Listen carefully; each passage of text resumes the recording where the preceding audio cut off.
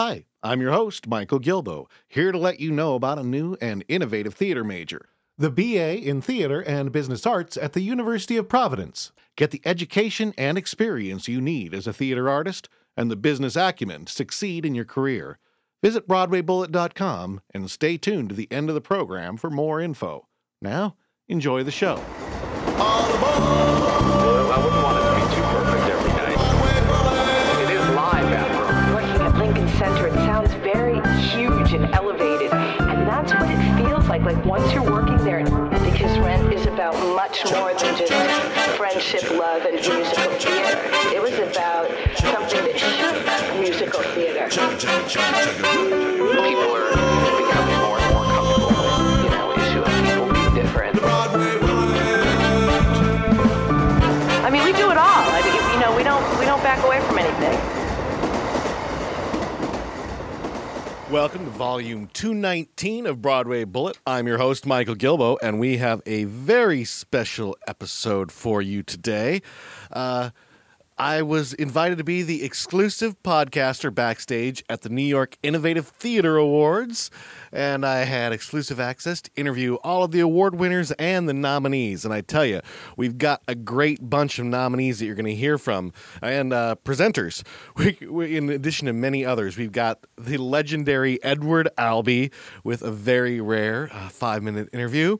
We've got Rob Ashford, Anna Luizos, Barrett Foa, Olympia Dukakis, The Living Theater, John Bacina, Tina Howe, Catherine Zuber, Bill Irwin, David Cody, Michael Barres, and I'm sure I left off some of your favorite people as well. So we got a lot of great stuff here. It's going to move lightning fast, and let's just get rolling.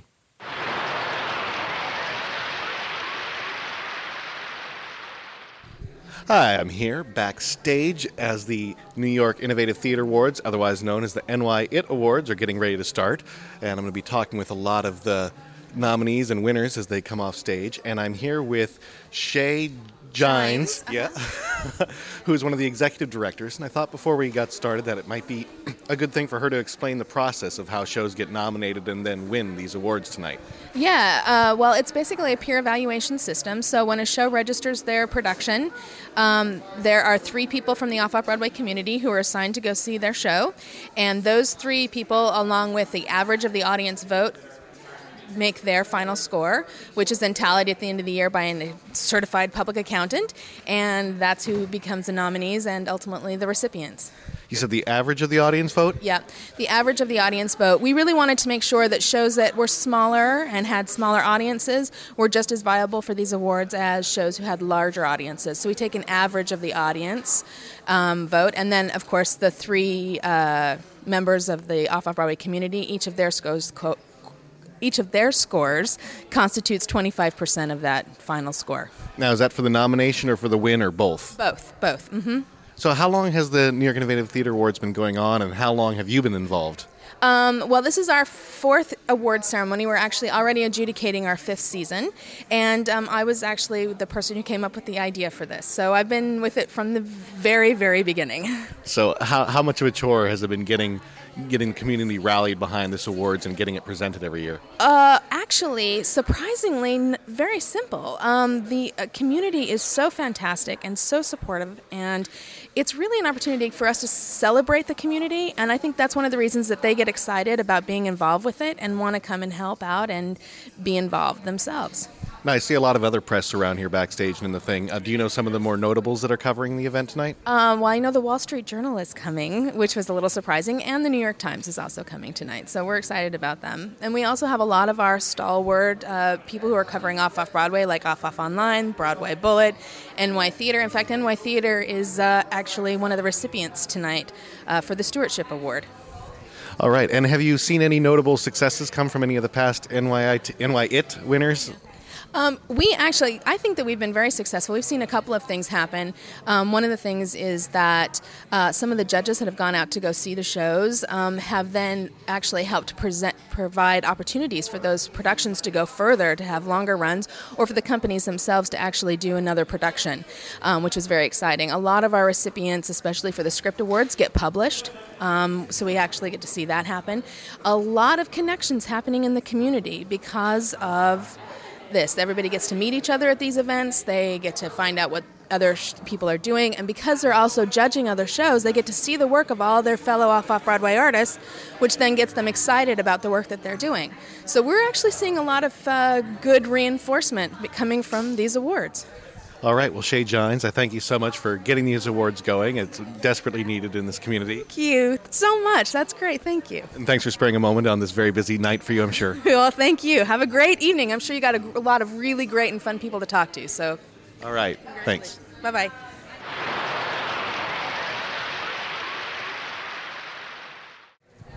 All right, I'm here at the NY It Awards backstage before the ceremony starts and talking with some of the presenters that have shown up tonight. And we've got Desiree Birch here with us tonight. Yeah, hey, how's it going? Good, yourself? Oh, all right, a little sweaty, but that's my constant state of preparation. Well, you look fabulous. Oh, well, thank you. It's a glow then. What's that necklace you're wearing? I should name some designer. I think it came off a rack of about 12 that looked the same, actually, in a basement. I don't know. I should make that sound French, though. No, my friend gave it to me. It glows quite a bit, and that's all I like about it. Now, what award are you going to be presenting tonight, Desiree? I'm presenting Best Solo Performance. And does this mean something to you personally? Yes, because I am a solo performer, and I will get a chance to hold that award for 2 seconds before having it yanked out of my hand by whoever wins it. Do you want to tell our listeners a little bit quick about what you do? Well, I do stand-up comedy. I write and I perform solo theater. I just finished doing my show 52 Man Pickup in the Fringe Festival, and I'm excited to shop that around a little bit more. And I mean, I write things and I say them, and people apparently are interested because they keep coming back, which I love. So I'm really excited to be here and celebrate other people who kind of, schlep their entire show in a duffel bag on the subway, 3 days out of a weekend every so often to some tiny space and finally get awarded for that. I think it's really important. Well, great. It's good to have you here, and you're going to look great on stage. Oh, well, thank you so much. I need to keep you around.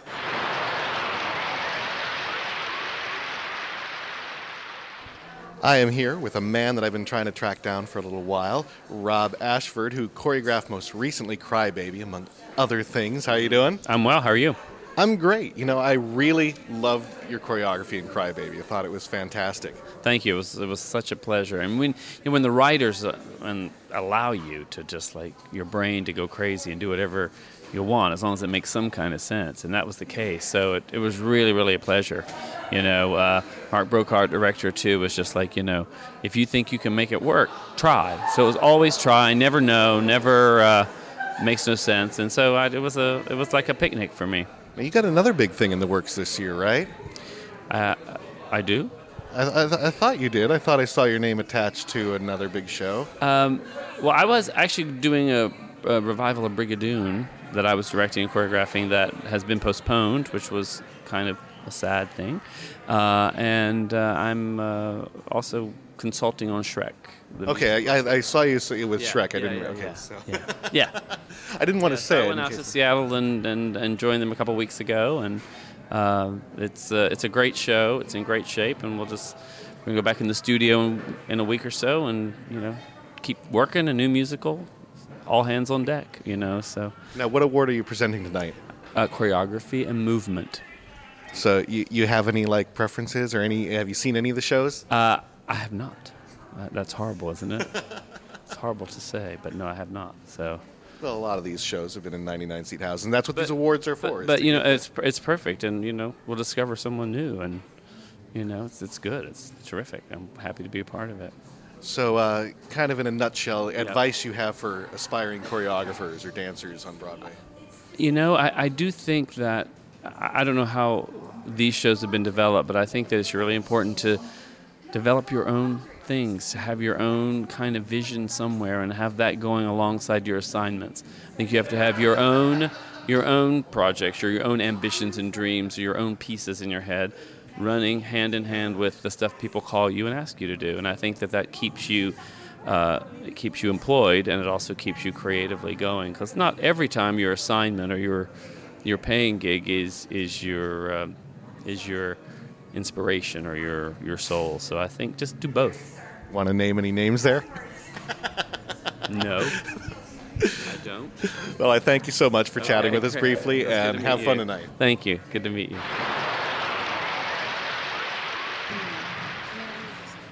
I'm here with Ana Luizos, who I had the pleasure of chatting on a nice in-depth interview a little over a year ago with our 2007 Tony nominee special. How are you doing? I'm great. It's great to be here. So you've had another nomination since then as well, Yes, I did. I certainly did. It was for In the Heights.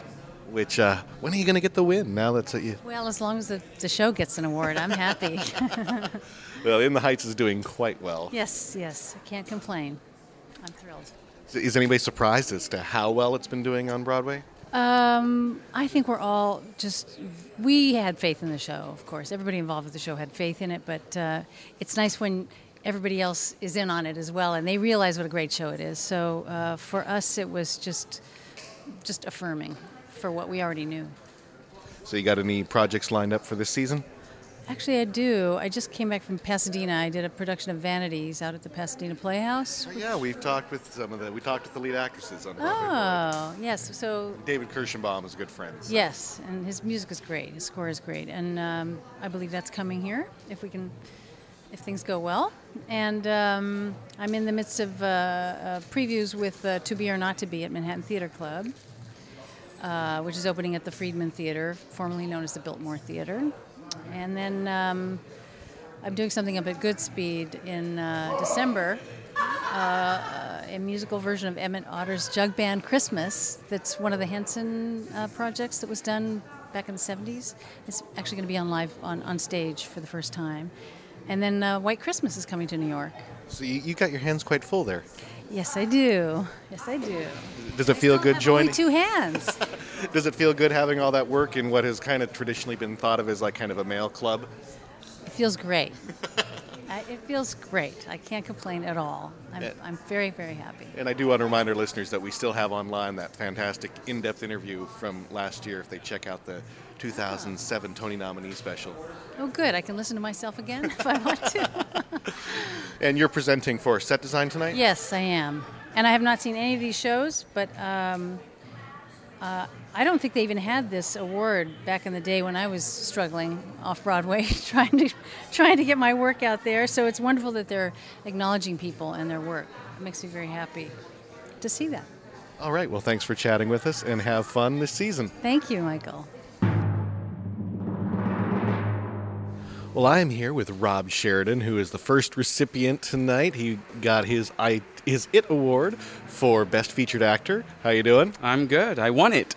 So what play was this for? It was a play called The Two Lives of Napoleon Beasley. You want to sum up the play, your role, and Sure. I played 9 characters. That's why, Right. But it's a true story about an unfortunate young man named Napoleon Beasley who was 17 years old when he committed a horrific crime. He murdered a man in his own driveway, stole his car, and it just so happened that the victim was the father of a federal appellate court judge. And this was in Texas, so you know where that leads. It's a death penalty. So the story takes place after the crime, and it's about his appeals and all the tribulations he goes through in his conversion to nice guy, I guess.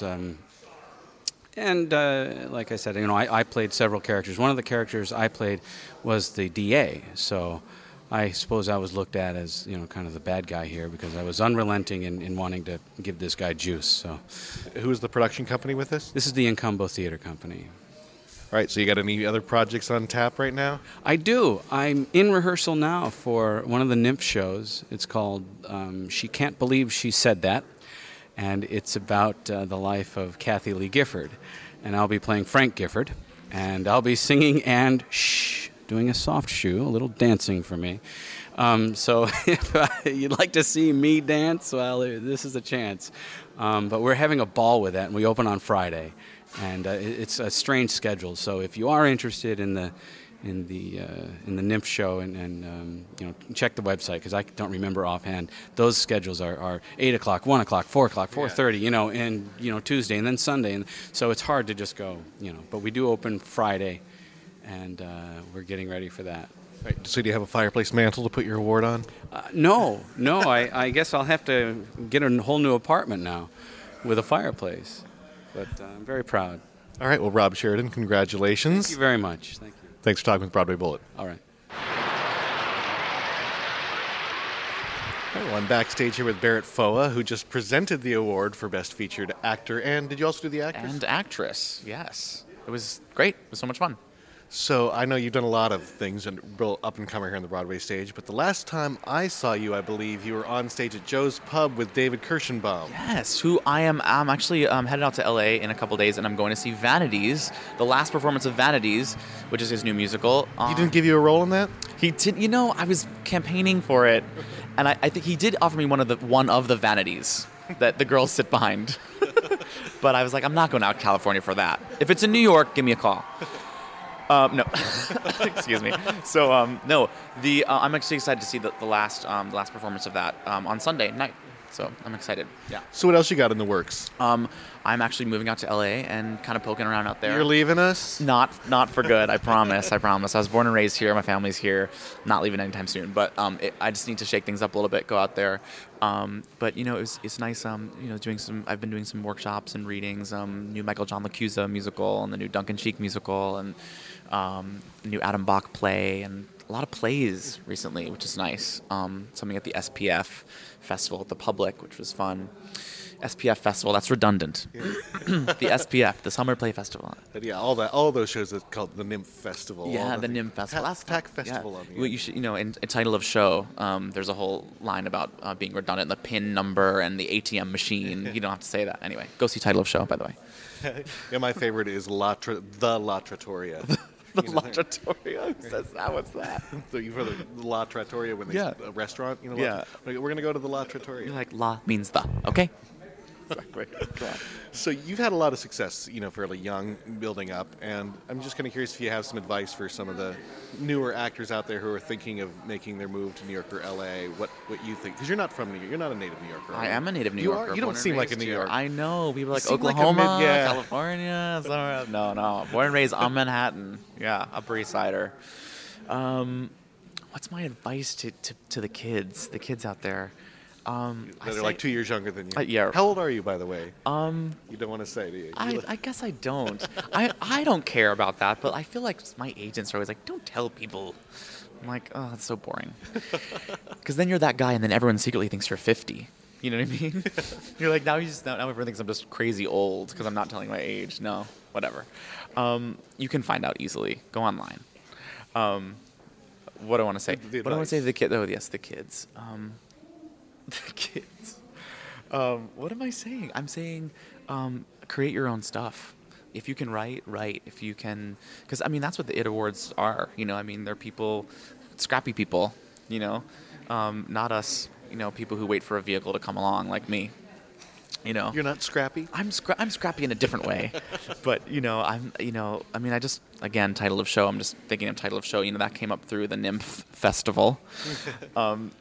And, you know, they came from nowhere, but they're like, we want to write. We want to create our own material. And then you see that up now that it's on Broadway. And you I'm heartbroken that it's closing already. I am too. Go see it now. Yeah, especially people who are listening to this program have got to see title of the show. Absolutely. It kind of changed my life in many ways. So I'm indebted to that show. And I encourage you to see it and be creative yourself. All right, well, Barrett Foa, I thank you for talking with us here. And thanks for stopping by and presenting at and showing your support for the New York IT Awards. Hooray, IT. Best of luck in your jaunt to LA. Thank you. Take care. Good to meet you. I'm talking to Richard Romagnoli. Exactly. All right, I got it right. Who is the director of the show that he's accepted the award for Megan Byrne as Best Featured Actress. How you doing? I'm great. I'm so excited for her, and we're just so proud and honored to have been honored by the IT Awards.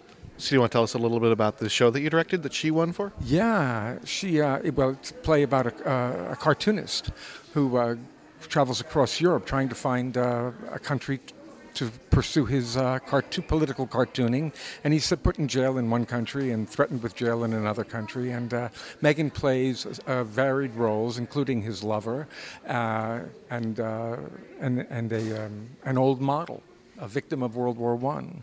And she was hysterical in it. She was very funny. And it was great to be reunited with Megan, having been her teacher many years earlier at Middlebury College. And so it was a lot of fun to work with her, and to be blessed with her talents in my production was just a treat. So you also nominated this evening? Yeah.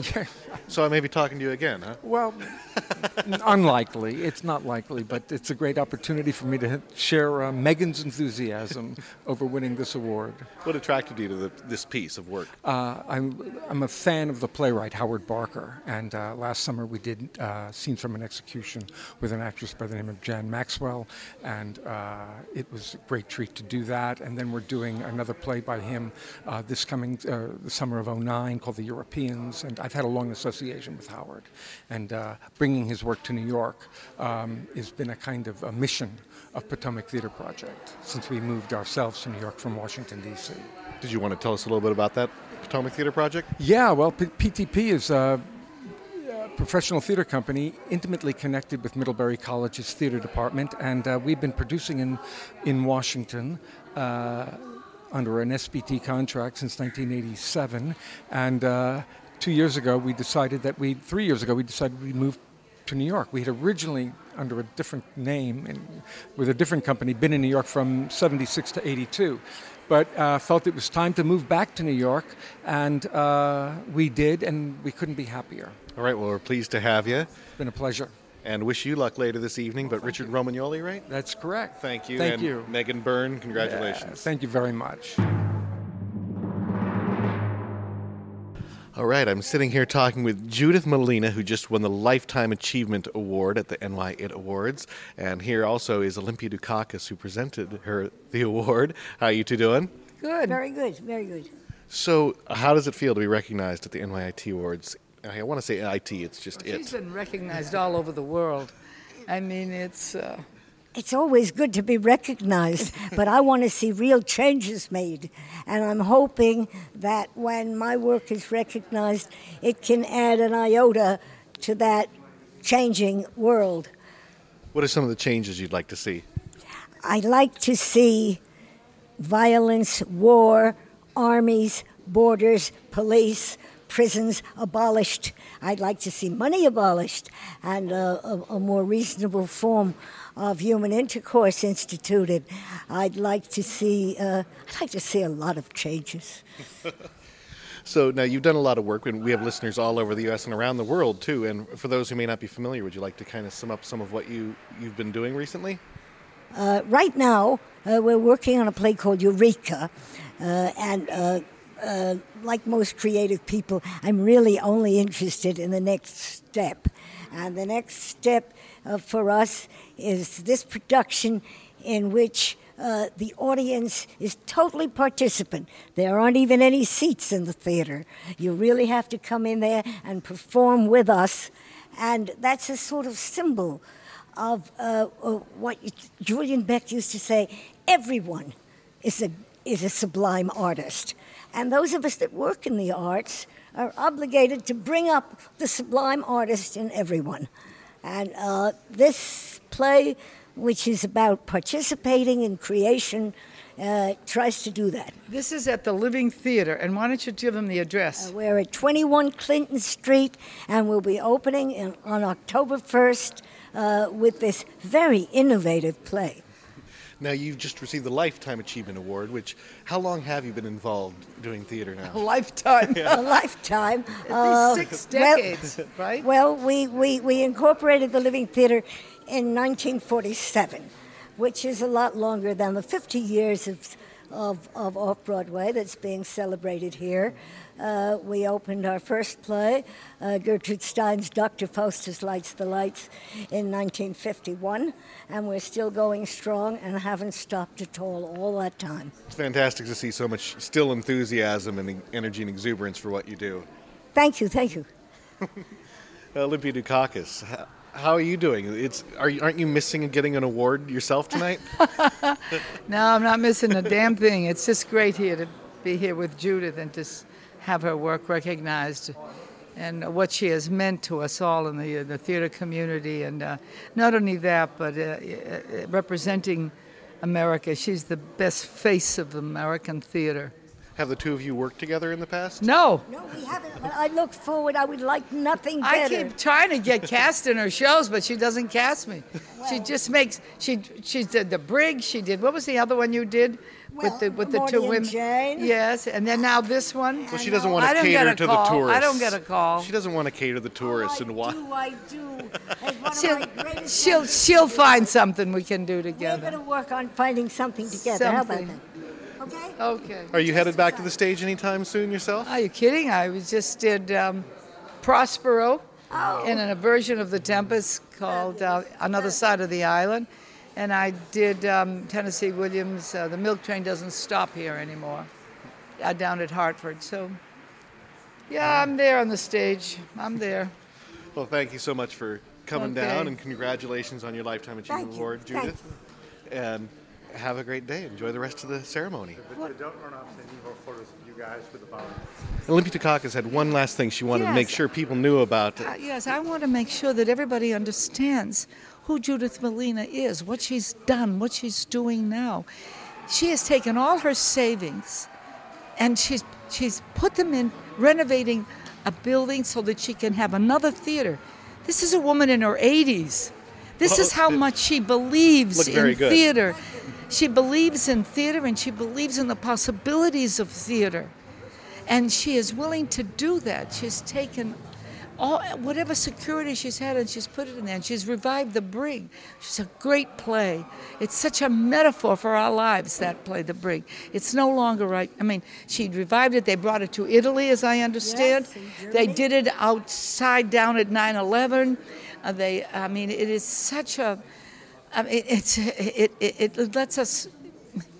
It gives us the opportunity to acknowledge the feelings that we have, which are confounding, confusing, infuriating.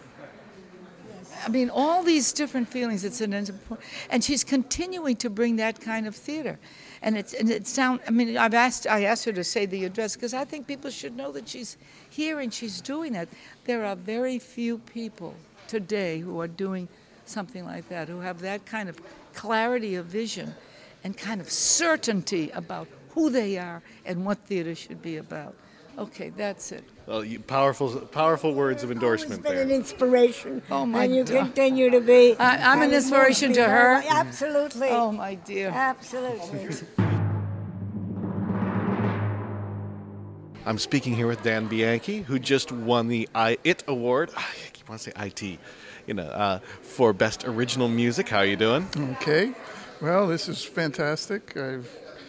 4 years we've been nominated for different awards, and as I said out front, I was beginning to feel that I was the Susan Lucci of Off-Broadway, but finally we got at least one this year, and we're up for a couple more, but we shall see. What was the show here that you won for? This was for the Island of Dr. Moreau, H.G. Wells Festival we put on last season, and I scored 4 shows at the same time. It was in repertory, all of his H.G. Wells works. So I was up for 2 awards. And Did you get any sleep while you were scoring those? No, because short story, but I got sick at the same time. I was in the hospital for a week during the whole thing. And I still managed to produce, score, write, direct, everything besides the music is what I do. So like to thank my cast and crew because without them, of course, we put it all together. You might see even Liz jumping around here crazy. She was one of them, so that's the reason for that. So what you got up? Do you have any other projects on tap here? Sure. As I was saying out front, we just, our 17th show in 4 years will be opening November 11th, Dracula, at the Players Theater down in the Village.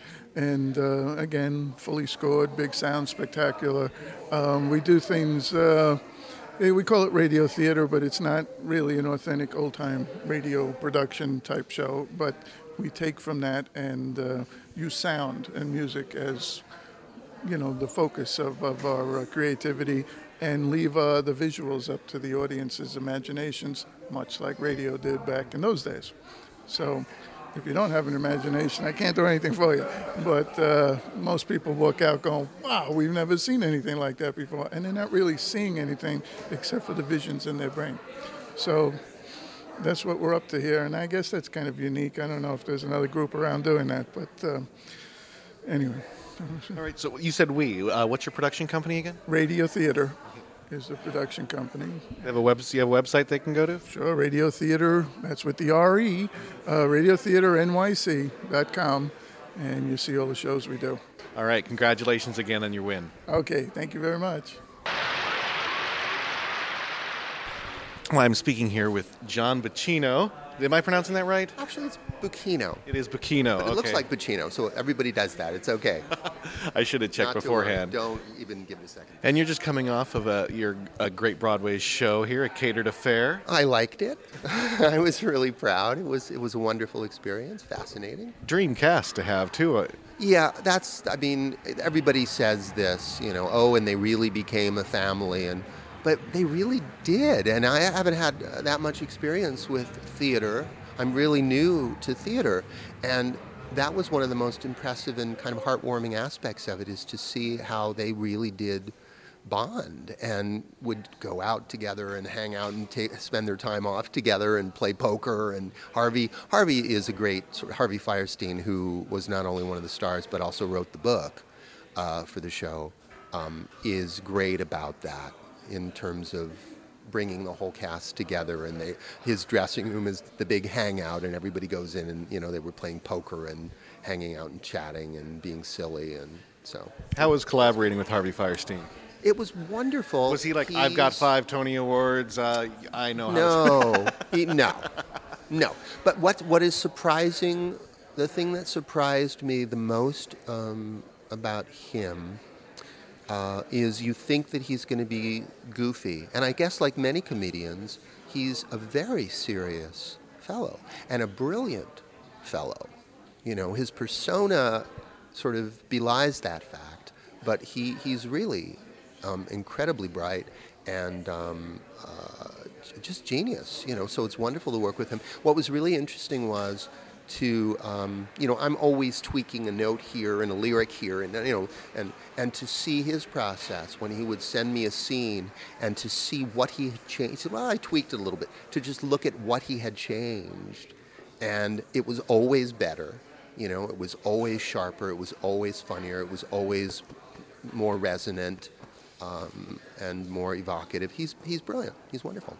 We spent a lot of time talking about other people, but you said you were relatively new to theater. What brought you into the theater? Well, to do A Catered Affair, which was the show we're talking about, Harvey did. He had heard some CDs of my cabaret songs and asked me if I would collaborate with him on this. And I said no. and he kept sort of pestering me. Seriously said no? I was terrified. Like I said, theater is, I've done a little bit, but this was the big time, and I didn't know him. So it was very, very scary. And eventually, actually it was other theater friends of mine kind of talked me into it and said that they thought that this particular story was a really good idea and that it would suit what I do naturally in terms of the style of my writing. And I was like, well, I'll give it a shot. Okay. So what do you have on deck? Anything? Not right now. I'm just sort of reassessing and sort of coming down from that whole experience, which wasn't all that, it was only like a couple of months ago. So just kind of reevaluating and putting actually the score to that show together, getting it ready for the stock and amateur licensing. And also I just finished another songbook of songs from a musical review of mine. And it's sort of now house cleaning and doing all the things that I couldn't do while I was utterly consumed, working on a Broadway show. So it's sort of I'm doing a little catch up right now. All right, well, John Bacchino, I thank you so much for Oh, my chatting with pleasure. me, It's and nice thanks to for talk coming with down you. and presenting and helping Of course. shine the light on the. Absolutely. off- We're all off-Broadway in it stuff. together, man. All right. So nice to meet you. And I am here with another NY It winner, Gui Gwen. Yep, exactly. And you just won choreography. Yep, I sure did for a show called Fight Girl Battle World by Vampire Cowboys Theater Company. So why don't you tell us a little bit about the show and what you did with this? It was a sci-fi action adventure for the stage, and it was I mean, I was in charge of choreographing like all these like sci-fi battles, like lightsaber type of fights and spaceship battles and things like that. Just boring stuff, huh? Yeah, boring things that you always see in theater all the time, just like a living room drama. So what attracted you to this piece? Did you know somebody involved? Were you helping? I'm actually the playwright of the Okay, piece. you're the playwright too. so it makes it really easy to like the play. Yeah, our company. So there's all the choreographers out there going. That's the way to do Maybe it. have a shot. Exactly. Well, it's our company does like a different genre play every year. Like we've done like zombie plays, we've done like superhero plays, and last year was a sci-fi play. And we kind of always a big thing that everyone kind of pushed was trying to find a way to do sci-fi battles on stage. So it was like kind of interlacing puppetry with a whole bunch of different things. So it was really, really fun. What was maybe one thing in particular that you have found a hard time finding a solution for? Well, because we were trying to kind of emulate what was happening, in film. Kind of doing quick cuts from different like fights that you see, like in a movie. You can unlike a movie stage, you're kind of stuck seeing a fight in one perspective. In a movie, you can always change perspective, like certain kicks and things like that. So I actually had to find a different way to doing that. So we set up all these different screens and had body doubles to kind of emulate all that. So it was really fun. Now, I think this is maybe the show I was thinking about. Was there something you did that emulated like the surround camera with lighting? Yes, that's actually, yeah. I actually heard a lot of people talking about your show. Oh, thank you. Yeah. Like it was just watching a lot of film and then kind of saying, I was like, what is the most low budget way that we can figure it out? Like we always talk about doing low budget spectacles, and also that I give a lot of credit to my director Robert, who also thinks up a lot of these crazy wacky ideas. So. All right. So what do you have on deck? Our next show is called Soul Samurai. It's a blaxploitation meets samurai play, and that's going to be produced in the spring. But our next workshop of it will be next month. And what's your company name again? Vampire Cowboys Theater Company. You have a website? Yep, www.vampirecowboys.com. Well, thank you so much, Thank and you so congratulations on your win. Thank you very much. Thank you. I'm speaking with Caitlin Moon, who directed Andrea Caban to her win as a solo performer at the New York It Awards. How are you doing? Well, thank you. So where's Andrea tonight? Andrea is doing a show. She's off out of town acting in a show. I know, hard to keep up with these talented actors. So you directed her in the show. I did. Do you direct a lot of one-person shows, or is this been a first for you? Or? This was a first for me. Andrea and I worked pretty closely on developing the script, and we'd worked together for a little while as we were putting it together. But it was a first for me. It was a really interesting process. What were some of the interesting things that you discovered in the process working with one person on creating a piece? Well, I think one of the things that we discovered, because she was so close to it was a script composed off of interviews with real people, and because she was so close to and felt so connected to the real people, there was a point where I sort of had to give her permission as an actor to just approach the material fresh as a performer would and allow herself to create these characters new and not be so bound by who the real people were. So that was sort of an interesting, unexpected thing for us both. So what do you have on deck as a director? I'm working with a bunch of playwrights on developmental things, new plays that they're working on, and I'm the associate director of the Grinch musical, so I go back to that in about a month. Is everybody coming back again this year? We have some different people and some returning people, so it should be really fun. Who are some of the new ones? Are you at liberty to say yet? No, it's a secret, huh? It'll all be out there soon enough, so you can look it up online and come get your tickets. All right. Well, thank you so much. Congratulations, Andrea. All right. I'm here with playwright extraordinaire Tina Howe, who is a 2-time Pulitzer nominee, Obie winner, Tony nominee, you name it. She's done it. Painting Churches, one of her very famous shows. How are you doing? I'm doing fine, thank you. So what brings you down here to the IT Awards to help, shine the light? I'm so honored to be part of this because I began off Broadway, and my heart belongs with the innovators and the risk takers and the frisky ones.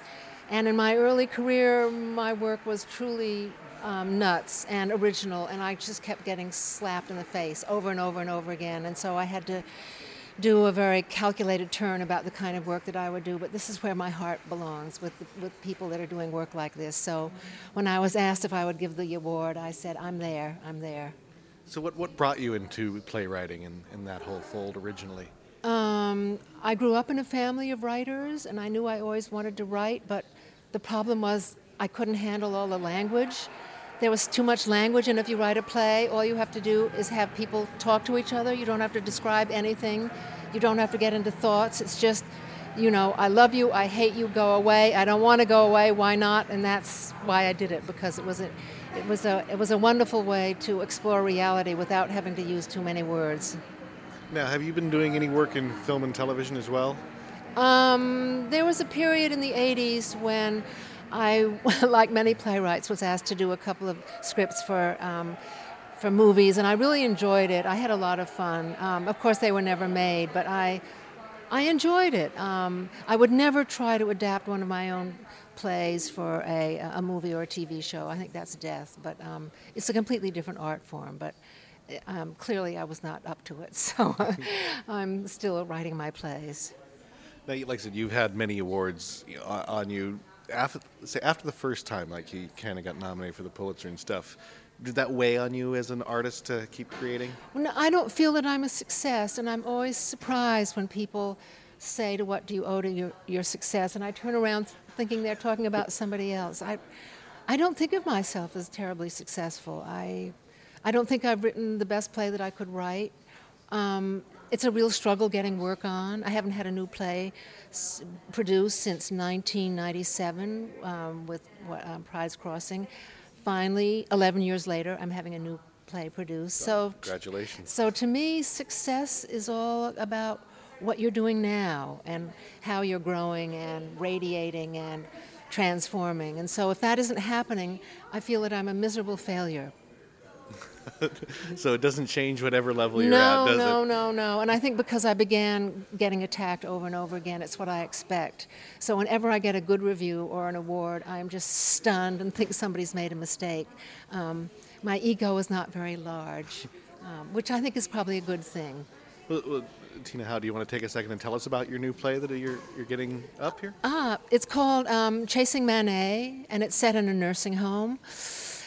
Why is it set in a nursing home? Because a nursing home seems to be an environment that very few dramatists have dared explore because it's so frightening and scary. And after my Aunt Mattie died, my brother turned to me and said, Tina, we're next. And so I feel, in a matter of years, I may well be in a nursing home myself. And so I wanted to write a play to see if I could console myself about that perhaps inevitability and find a way to be able to deal with it. And if I wrote a play that sort of gave me and the patients a certain amount of freedom to voyage, because when you're near the end, dying people take these far-flung journeys, and so the play is very much about those journeys and two old ladies who try to escape, so that their journey becomes a literal journey, and I won't tell you whether they make it or not, but I just felt that this was a setting that one has to face sooner or later, and I felt I was the one to do it. Well, congratulations on getting another show. An original play in New York is please, I know, cause for jubilation and dancing in the street. And in many years, if you do end up in the nursing home, I bet it's going to be a very fun nursing home, and you'll have everybody acting out. I hope so. So. We'll do plays together. We'll write plays together. Yeah, evenings of vaudeville, the whole 9 yards. Well, thank you, Tina Howe, for coming down to the New York IT Awards. My pleasure. Best of luck in your future endeavors. Thank you. Right, I'm here with Aliza Shane, who just won the NY IT Award for Best Short Script. How you doing? I'm very good, thank you. Yeah, you gonna go out and celebrate after this? I think so. I kind of wish I'd celebrated before because I'm all shaky and nervous, and I think I would have been calm if I had pre-celebrated, but I'm going to celebrate after, definitely. So what was the show that you won for here? It was called The Three Sillies. It was actually a children's show. which is why it's kind of great that it won. Oh my God, a children's show. That's the dirty word in theater. I know, except that we did it in a really clever way. We didn't talk down to the kids. We didn't, lower the level of talent or anything. We made it really smart and good choices, and adults really loved it. So it was a smart children's show, and it was great. Well, tell us a little bit about it. It was a story it's based on an old English folk tale. And what I did with the process is really interesting, where I kind of had a very basis for the story. I cast brilliant actors, had them do about a week of improv to create some characters, then took their work and wrote a play based on what they did, so that they got to feel like they were part of the script process. So it's basically about a little girl who is really bored of her family and embarrassed by them because they're too silly. 3 sillies. There you go. And she runs away, but encounters people who are far sillier than her family and grows to appreciate her family, and of course comes back and lives happily ever after, like all children's shows should end. So did you also direct the show then as well? I did, yes. So yes. A little bit of everything. Yes, I'm actually primarily a director, just started in playwriting, which is why this is so exciting as well. I was just actually telling someone else that I started playwriting because I wanted to be more a part of the process so that I could have my hands in everything. A little greedy, but fun that way. And that's what I've been doing lately, is directing and playwriting together. So have you done other children's shows as well? Or? No, I'm working on another show, very grown-up show. It's very different, but where I'm also writing and directing and also using the actors' collaborative process as part of the whole thing. Just because I find it's so much more rewarding when actors feel like if there's a line that doesn't work for them, then I can just change it in rehearsal. I don't have to check with anybody or, make sure that it works for the whole thing. We can just change it, and we have the freedom to rewrite it if we don't like it. Or I can just say, let's come up with a better line for you right now. And I love the immediacy of that. All right, well, Eliza Shane, congratulations. Go out and celebrate. Thank you so much. I will. All right. I'm here talking with Jordy Broadwater, who directed the play that won Best Original Script. You May Go Now by Becca Brunstetter, yeah. So, and she wasn't able to be here, so... Unfortunately, much to her dismay. I know she would have really liked getting the award from Tina Howe in particular. That would have been cool. Yeah, there's some great presenters here. Yeah, seriously. Really impressive, actually. It's kind of awesome. I've never been here Not to say before. anything bad, but I was kind of expecting it all to be like, hey, Yeah, hey, I saw you in a show on 3rd Street. Or I was, or kind of like the Oscars. I was expecting it to be a lot of off-Broadway personalities right. also doing the presenting, and it's nice to see so many big names coming down to help shine a light on impressive budget or something. I'm joking. Of course, they're all here to celebrate, and that's awesome. Well, tell us about this play that won the script award here. The play is called You May Go Now. It was about, it is about this girl who's raised to be the perfect 50s housewife by her mother, only it turns out it's 2007 and that it's not her mother. She was kidnapped as a very small child, and her life kind of unravels, and it has to do with, her brother tries to come her saver, but she kind of falls in love with her brother. It's complicated, it's whimsical, it's funny. Now, what attracted you to the piece? Becca is an amazing playwright. She's got an incredibly sort of original voice. She's incredibly funny and honest and sad all at the same time. And it was wild. And the real thing I liked about this play in particular, as opposed to just her work in general, was that it really was actually kind of a cliffhanger. You were trying to wait to find out what was going to happen the whole time. And each twist in the plot actually was sort of shocking. So all the big booming in the background is we can see that the Blue Man Group has just taken the stage again. Those blue men. So what's on tap next for? Do you know if she's got any projects in the works? I don't know. Becca's one of the cool things about Becca is that she writes like 12 plays a year. But the next thing I know of is actually that my company is doing a workshop of a new play of hers called Miss Lily Gets Boned, and we're going to workshop that in November and do a sort of presentation of it on November 2nd. Actually, so the title mean what we think it means? No. Well, yes, but also no. There's elephants involved. And what's the name of your theater company? Babel Theater Project. And do you have a website that people can go to? www.babeltheaterproject.org. Unfortunately, we decided that it would be classier to spell theater R-E, not E-R. So, I know, me too. But I'm always the R-E is the art, E-R is the building. Exactly. That's exactly right. You're exactly right. All right. Well, congratulations. Thanks a lot. On the show, and please give Becca my best. Okay, cool. Right. Thanks a lot. I'm here with Rochelle Denton and Martin Denton with New York Theater Online. The New York Theater Experience, and they just won the Stewardship Award. How are you doing? Very well, thank you. We're very excited. This has been a lovely evening so far. So, tell us a little bit about your organization here. New York Theater Experience is a nonprofit company. We've been around for about 10 years, and what we do is we use new and traditional media to promote the works of the theater, especially nonprofit, indie, off-Broadway theater. Main thing we're known for is our website, nytheater.com, which is a comprehensive site and information, reviews, and listings. We also have a small press. We publish an annual anthology called the Plays and Playwrights books, which capture every year about a dozen new plays by never-before published playwrights. And we also have a podcast ourselves, the NY Theater Cast, which has been around for about 2 years. All right, so what keeps you guys busy? What are your daily activities running this organization? Well, we list shows, we review shows, we talk to people, we try very hard to introduce ourselves to new companies as they come up and to do as many things as we can for the indie theater group theater community. So what's the most fun of the whole process for both of you? The most fun is I think actually the most fun is the fact that we do get to see wonderful theater all the time and see new artists and watch them grow as artists and see what exciting and insightful things they have to tell us. That makes the job always fresh and never get old. And Michelle? Yeah, just exactly the same thing. We have met some wonderfully talented, creative people over the 10 years we've been doing this, and many of them have become friends, have helped us. We have lots of these people that are now volunteer, that write many of our reviews, that conduct some of our podcasts, that do all sorts of things to be part of the community and to make the community a bigger, more vibrant place. So what do you see in the next 10 years for Off-Broadway in New York? No, I hope we see more of the same. I mean, we're excited about the fact that the indie theater movement has really taken off in the last 10 years, and I think a lot of people are starting to understand that this is a very viable and respectable and worthy people's attention type of theater, and I think that it's just going to keep growing, and I think that the work that we see, the maturity of these artists is just remarkable, and just looking forward to 10 more years or 20 more years of more of the same. I ditto that.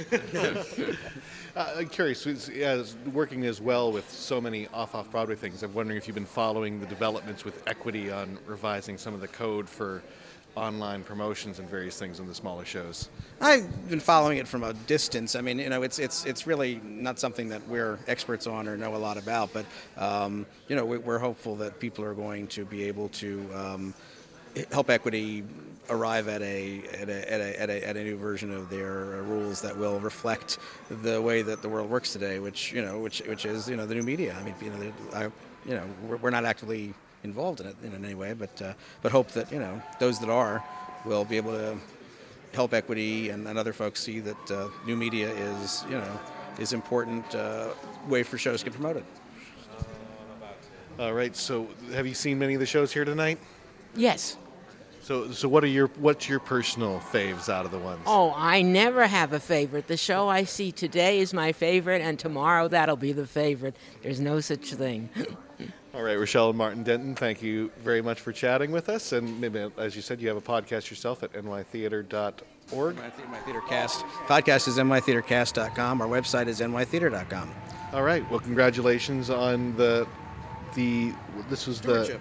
Stewardship Award. All right. Enjoy the rest of the evening. Thanks Thank you.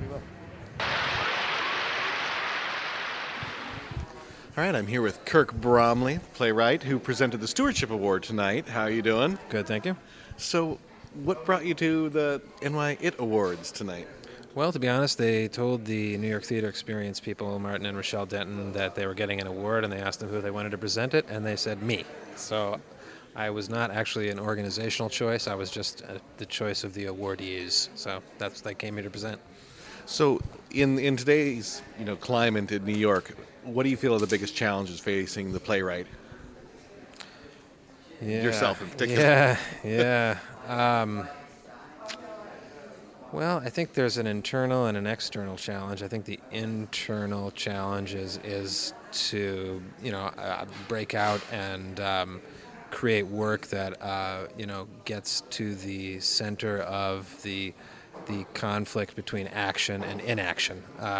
I think theater needs to be an active task in terms of the writing, and it's really hard for a writer to get there, especially with a lot of sort of new thematic concerns. So I think as writers, get the playwright finding new forms is always a challenge. Externally, it's money, it's places to do your work. I actually produce my own work, and I can tell you money is the difficulty, but also actually finding good people willing to work at this level. So those would be it.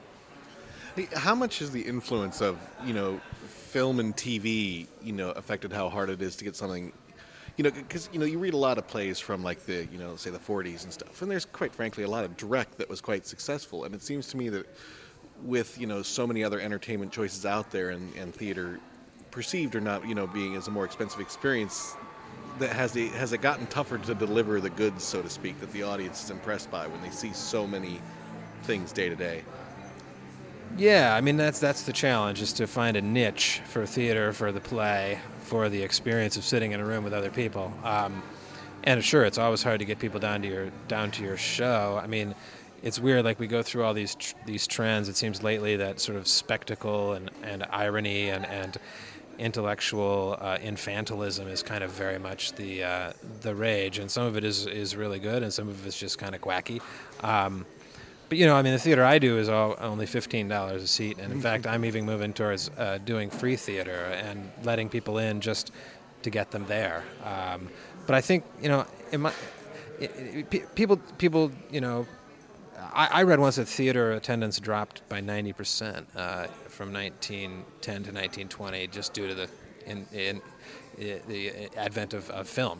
So I mean, boom, right there.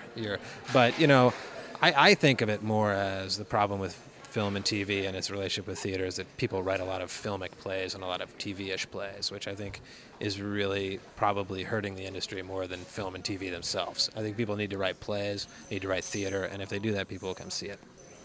So what do you have on deck in the next season here? Yeah, I'm working on a play right now that's kind of about the way pornography ruins relationships, actually. That's going to be in January at the Access Theater. And then I'm writing a play from the perspective of trees and animals. I'm trying to write a play about what it's like to actually live in the natural world. And that will probably be in the summer. And I also just wrote a one-man play for a great actor named Daniel Martin Berkey, who is a recovering schizophrenic. And it's a one-man show about his journey through schizophrenia. Well, it sounds like you've got a lot on your plate. Yeah. Well, thanks for coming down and presenting, Kirk Bromley. Thank you for talking to me. All right, thank you. Thanks. I'm here with Ann Militello, lighting designer extraordinaire, who's just presenting at the NY IT Awards. How are you doing? Good. How are you? This is a different experience for me. I'm used to being in my studio with the notes in front of me, and this is a barrage. Yeah, I'm used to being behind the light booth, so I'm not used to being on the stage at all. It's really strange. So. Now, I can't remember. I did get a chance to skim the thing ahead of time, but it's now all fled for me. So, for my benefit and for listeners, I know you've done a lot of great things in lighting design, and can you Thank you. remind me of some of them? Because I was impressed with. Oh wow! I started at La Mama Theater about 30 years ago and spent many years off Broadway. Off Broadway, but and the people that really took me into their wing were Crystal Field and George Barteni for theater for the New City, Ellen Stewart from La Mama, Sam Shepard, Marie Irene Fornez, the Wooster, Mabu Mines, all kinds of really great, exciting artists that I was able to grow up with. Theater the Ridiculous, just unbelievable talents, and so I kind of worked in that world for a long time. Eventually started crossing uptown into off-Broadway, and then crossed again once into Broadway with Joe Papp. God bless him for taking young designers to Broadway. Now I take it outside. I do public art with lights. I design rock concerts and rock tours. I work internationally. I still do theater, still do opera. It's, I'm a lighting artist and designer and a collaborator. It's my passion. How did you build up there so quickly? Because It's been 30 years, Since birth? No, God, no. Thank you. No, but I started here, and it just really fueled me. There's so much going on, and I love the written word. I love the playwrights that I've worked with, and it's just really inspirational and nice to be able to take a medium that seems to be so far removed. That's about electricity and color and something technical, and make an art out of it. You have to be half geek, half artist in order to have scientists, have psychologists to be able to do it, and it's exciting. I think it's the most fun you can have. So you say you do rock concerts as well. Uh-huh. Are you friends with some of the other people in that community of Yeah, lighting design? Are they yes. like going, why do you do theater? Yes, they do, because they says it does. They give me a hard time about it not paying anything, and why would I waste my time? They don't understand. It's a nice crossover. But I've just been on the road with Tom Waits and Leonard Cohen and Robert Plant from Led Zeppelin, different tours, and they hired me because I'm a theater designer, because they understand that that I can interpret an emotion a little bit deeper than some of the flash and trash that goes on out there. So I'm a little bit more of a environmentalist designer than I am, a flashy kind of gal. So. So what do you think of the awards ceremony here tonight? Oh, I'm just thrilled. It's so nice. It's great. It was, when I was doing a lot of off Broadway, the Obie Awards were the only thing that acknowledged us. And, at that time, when you're working in those kinds of venues, you're not thinking about any types of awards or anything. You're just experimenting and having a great time experimenting. I mean, you've got nothing to work with, so you figure nobody cares and nobody's watching, and that's where you do your best work. And the fact that there's, a whole entity now that's really looking after that, it's wonderful. It's great. So I'm real happy to be here. It makes me nostalgic and makes me really excited for everybody that's involved now. So what do you got coming up this season? I am going back on tour with Robert Plant and Leonard Cohen. I have a play at a theater in Los Angeles called the Unknown Theater, because I've moved to LA since, and I'm designing art installations in the Middle East and in Asia. And here in New York. I've got a couple more in Times Square. Yeah, I'm having fun with lights. All right, well, thanks for coming down and giving back to the scene. Thank you. Thank you very much. Thank you. All right, I'm here with Kevin Hardy, who just won the NY-IT Award for lighting design. How are you feeling? I'm feeling great. It was a complete surprise, and it's a total honor. I'm very thankful. So tell us a little bit about the show that you won for. I went for the show Night of Nosferatu, which was an adaptation of the Dracula story done by Rabbit Hole Ensemble. It was an amazing experience overall, because it really got to what I consider the essence of storytelling. There wasn't any sets, it was just lighting, very simple costumes, basically a bare stage and a bunch of cubes. And this wonderful company was able to create the story of Dracula, one of the most well-known stories, and do it in a new and interesting and creative way. And I was just pleased to be a part of it. Now, lighting design, of course, is one thing when you've got a big budget and you've got a huge stage and all the cans you can hang in the world. On Money Broadway. would be nice, yes. It would be a helpful thing. What are the challenges in setting up a play that has to be told through lighting in a smaller off-Broadway house? Well, the challenges are the same that you have with every show, whether you have a multi-million-dollar budget or you're doing it with 12 dimmers. The lighting designer's job is to tell the story and help the director create his vision. So it all comes down to concept and what you're creating. Toys are nice, and they may help a moment, but if you don't have the composition, the content, it's really not going to mean anything. So it doesn't matter, about the money. It's as long as you have a good team, a director who has a vision and who is willing to collaborate, and a playwright who's fantastic, and that's what makes it worthwhile. So what got you into lighting design to begin with? I was actually kind of born into it. My father helped start La Mama with Ellen Stewart, and so I literally grew up in the off-Broadway scene. And I just kind of hung out, or never got away. Why didn't you choose the set designers and the costumers? They get all the chicks.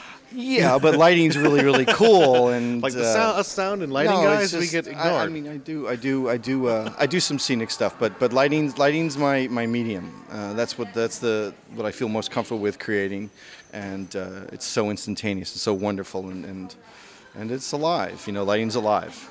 So what you got on deck? I don't know. Let's see what's coming up. There's always things coming around the corner. Specifically, we're working on We just finished My Big Thick Rod with the Rabbit Hole Ensemble, and we're getting ready to start a new production in a couple months, of which I don't really know what they're going to be calling it quite yet, but, it's going to be great. Come see it, no matter what it is. All right, well, congratulations on your win tonight, and best of luck in your future endeavors. Thank you so much. I appreciate it.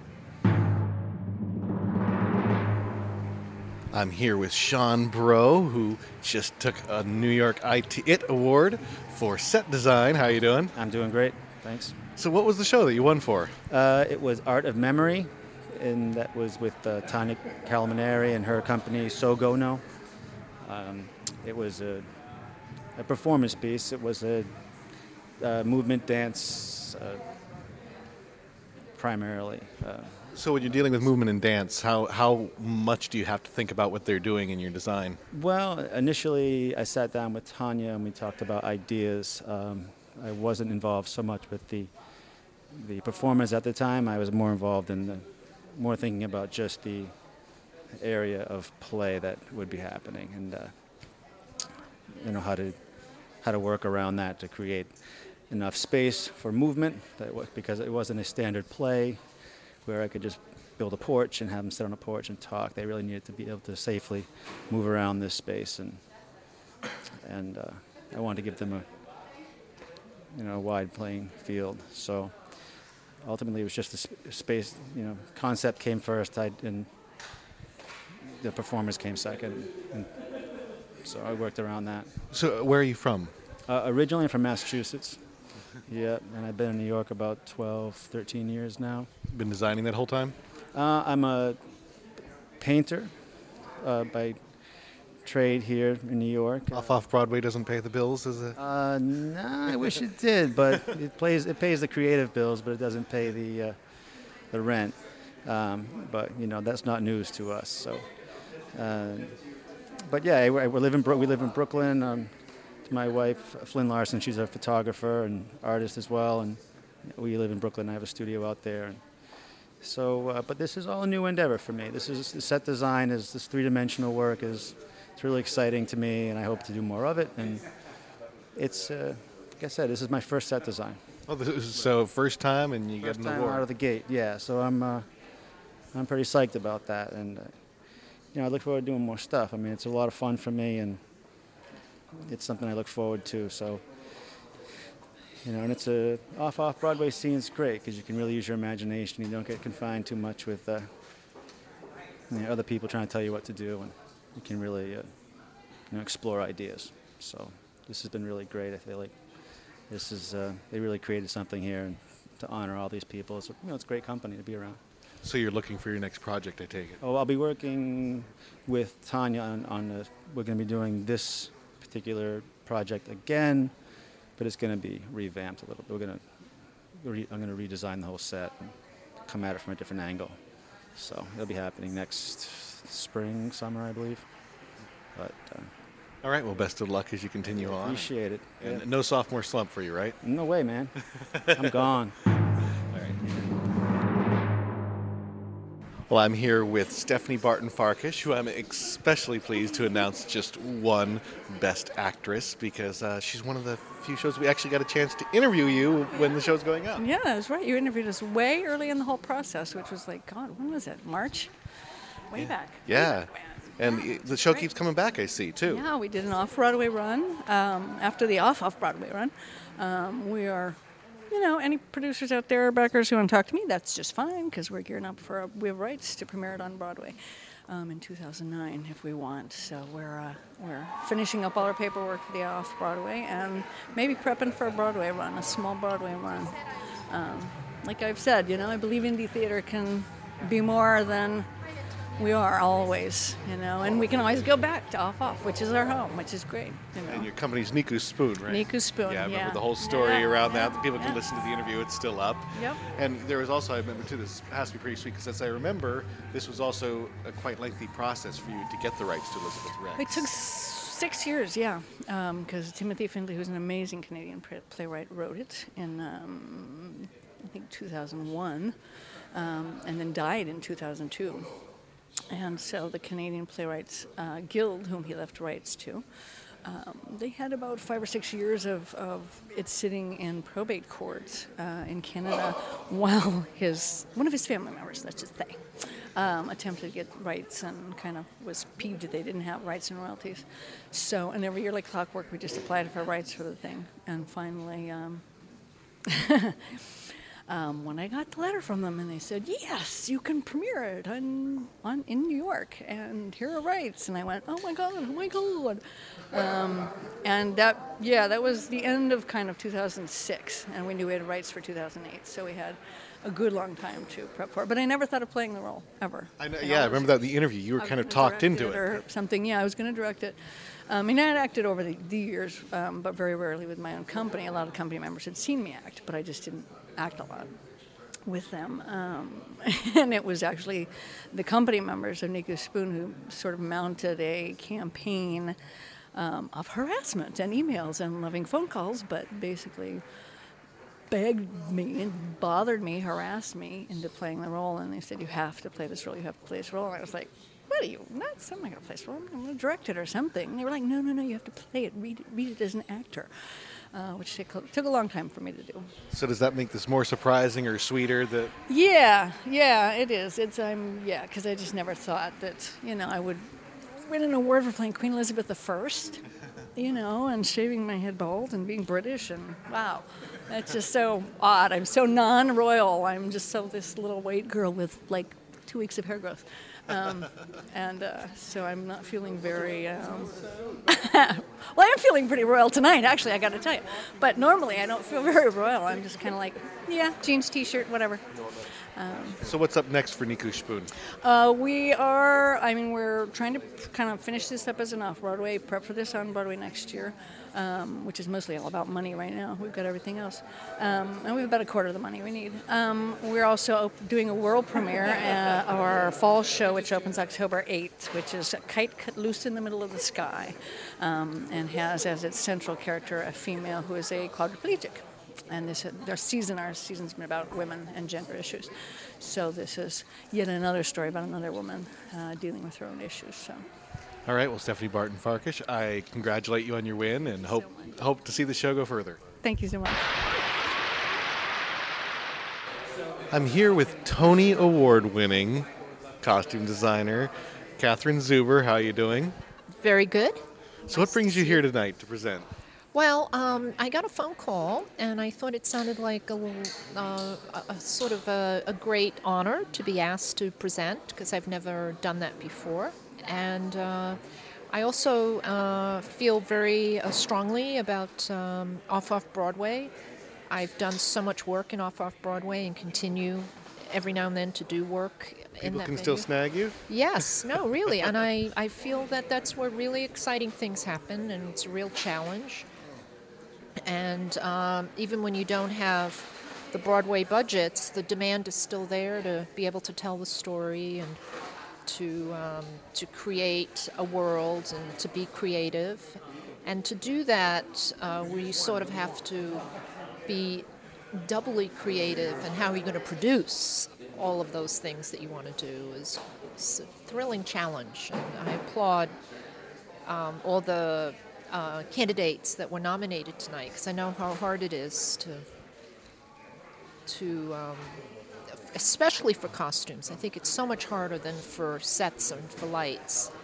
You got a tight budget usually to work with. Yeah, and you have to make sure everything's got to fit. It's not only do you have to find it, but it has to be the right size, and people have to be able to move in it. And it's daunting. What are your tips and tricks for costume designers working on that kind of a budget to deliver the goods? Well, I think it's good to have some resources, like maybe to know where you can get things, borrow things, or rent things at a low price. I used to go to the costume collection a lot, get to kind of know their stock and how to work with it. And maybe perhaps think about doing a project that's supposed to be in a certain period, maybe think about not doing it in period and giving it a slant that is just as interesting, but it's not dependent on not expensive, but difficult to acquire silhouettes. I think it's great to, if you're able to sew and put things together yourself, to get really skilled at knowing all the good thrift shops and how to rummage around in them. And keeping a big stock in your parents' basement if you can, which is what I do. I still go to my parents' house sometimes. I mean, I did a show last year where I took clothes from my father for a character because they were perfect, and it was a show I was doing at the Roundabout, and my father's clothes wound up on one of the characters, so I'm still doing that even though... Now, you've done many, many things, Light in the Piazza, you've done a lot of work at Lincoln Right. Center, and recently, I have to call it the Dream Team, because the entire design team for South Pacific just swept the Tony Yes. Awards. How did it feel being involved in kind of that whole creative design energy? Oh, it's wonderful to be a part of a team where everybody is recognized. There's nothing like it. You just feel that people are just responding to the whole event, and that the whole kind of feeling of it is recognized and appreciated, and it's not like one person is being singled out over the other. It's like the whole team is being honored, and it's a fantastic camaraderie that it's unbeatable. It's nothing like it. Speaking of a team, that's a large cast and a lot of costumes in that show. How big is your personal team? Do you have assistants and people that are helping Yeah, you I with do it? have assistants. On that particular show, I had 3 assistants, but not only always at the same time. So I always had 2 people, but they'd rotate because then one assistant had to go and work on another project we were doing. So I always had at least 2, which isn't really very many for a show of that scale.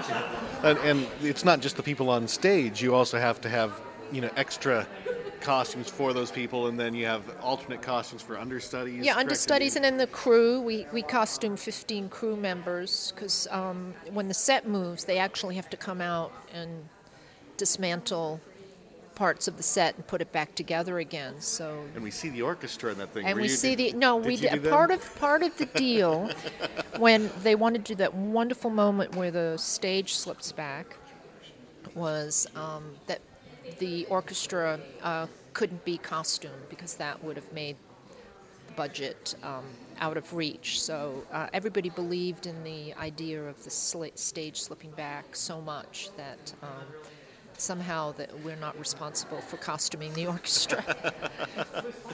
That would have been a deal breaker, I think. So what do you have on deck? We're working on Man for All Seasons at the Roundabout Theater with Frank Langella, and that opens October 7th. And then I'm working on Dr. Atomic at the Metropolitan Opera, the new John Adams opera. And then I'm working on The Bridge Project, which is The Cherry Orchard and A Winter's Tale, directed by Sam Mendes at BAM, which will then go on tour to Italy and England. So they're very exciting projects right now. And in general, you do a lot of work, not all your work, but a lot of work with like institutions kind of and organizations. Yes. What do you find is the big difference working with them creatively versus working on a strictly commercial project? I feel like when you work for an institution, you have the support of that institution. And I think I've worked on commercial projects where the support has been fantastic. But there's something about an institution has that support is part of their structure, and in the initial stages of putting together a piece, there is that support team that's there, and the guidance that they give you, and they usually have like dramaturgical members of their community are available to ask questions when you're in the early stages of the design process. So all of that is a great resource that I love to take advantage of. When you work on a commercial project, in the beginning days, you're a little bit on your own before the team grows and grows and grows. And then it finally does become its own entity. All right, well, Catherine Zuber, I thank you so much for talking with me. And best of luck with all your endeavors. Thank you. It was lovely to talk to you. I'm here with Cameron Oro, who just won leading actor at the NY It Awards, and he looks very surprised or humbled or something. Maybe it's just drunk. It's a little bit of everything. You know, I threw a few beers back before I came here, so maybe it's a little bit of drunkenness. But no, I'm completely floored by this, and I can't believe it. I'm so grateful to everyone at the Innovative Theater Awards and for everyone involved in the show. This is truly a wonderful, wonderful feeling. Well, tell us a little bit about the show and your role in it.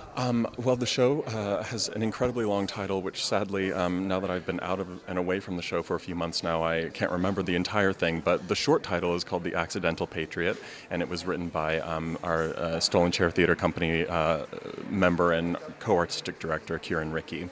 And the play was about my character, Desmond Connolly, who is an American import, and he leads a revolution against the British and saves the day. I'm not going to divulge all of the details, but because it's rather convoluted. But that's the short version. So is this something you auditioned for, recruited for, campaigned for? Well, no, actually, I'm a current active member of the Stolen Chair Theater Company. About 3 years ago, I answered an email from the other co-artistic director, John Stincato, asking me, who I had met doing a training seminar a few years ago, asking me if I would be able to fill in very last minute for one of their actors who was unable to participate in the show anymore that they were doing at the time. And so I said, yes, of course, I'll do it. I didn't have a whole hell of a lot going on at the time in my life. And so I said, great, sure, I'll do it. And I've been making shows with them. All of our shows are original works, written by Kieran and directed by John. And I've been with them now for the past 3 years, and I've done 7 shows with them in those 3 years. And it's been an incredible, incredible journey. So you got something on deck over there? The next show that they're doing, I'm actually not going to be a part of, but now they're going to find a role for you. Well, I think that they probably would be more than willing to give me a role in it, but I unfortunately will not be in New York at the time, and so the show is called The Theater is Dead, and So Are You, and everyone should check it out if they're able to. And what's the website for the company? The website, it's for the Stolen Chair Theater Company, and the website is www.stolenchair.org. I completely understand. Well, congratulations. Thank you and so much. Best of luck in your future endeavors. Thanks. I'm here talking with Louis Zorich tonight at the NYIT Awards. How you doing? Good, very good. Now, what award did you present? Leading actor and leading actress. And don't ask me who won because, I don't know. It was, it's terrible. It's not here. Believe me, I'm with you. I've been getting barraged by so many names tonight. I bet. All right. So it was kind of fun because I didn't see the audience.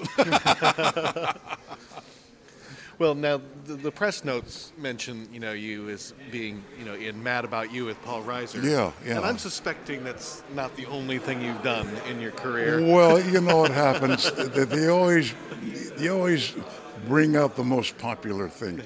I've done over 21 Broadway shows. I don't know how many off-Broadway shows, and about 100 commercials, and a lot of theater. But they always, like when somebody dies, they say he was the Fonz in Happy Days or something. That crap. But you got to live with it. What else are you going to do? So what are some of your most favorite roles versus your most popular ones? I'll tell you what. We had a theater in New Jersey called the Ho Theater, Montclair, New Jersey. My wife ran it the last 4 or 5 years, and I always wanted to do King Lear. So she says, I am going to I want you to do King Lear next year. I said, no. Why not? I'm terrified of it. Okay. Next year, when she was making out the play schedule, all right, you want to do King Lear this year? I said, no, why? It's too big. It's like climbing a mountain. Okay. The next year, she says, I'm putting it on the program, and you're going to do it. And I had to. But it was a great experience because you have to do the things that you fear. I think it's true in every business. If you walk away from it, I mean, whenever you ask people, what is your biggest regret? It's usually something they were terrified of not doing. And that was one of the things I did do. And Falstaff, I did Falstaff at the Public Theater in the 90s. And that was quite an experience.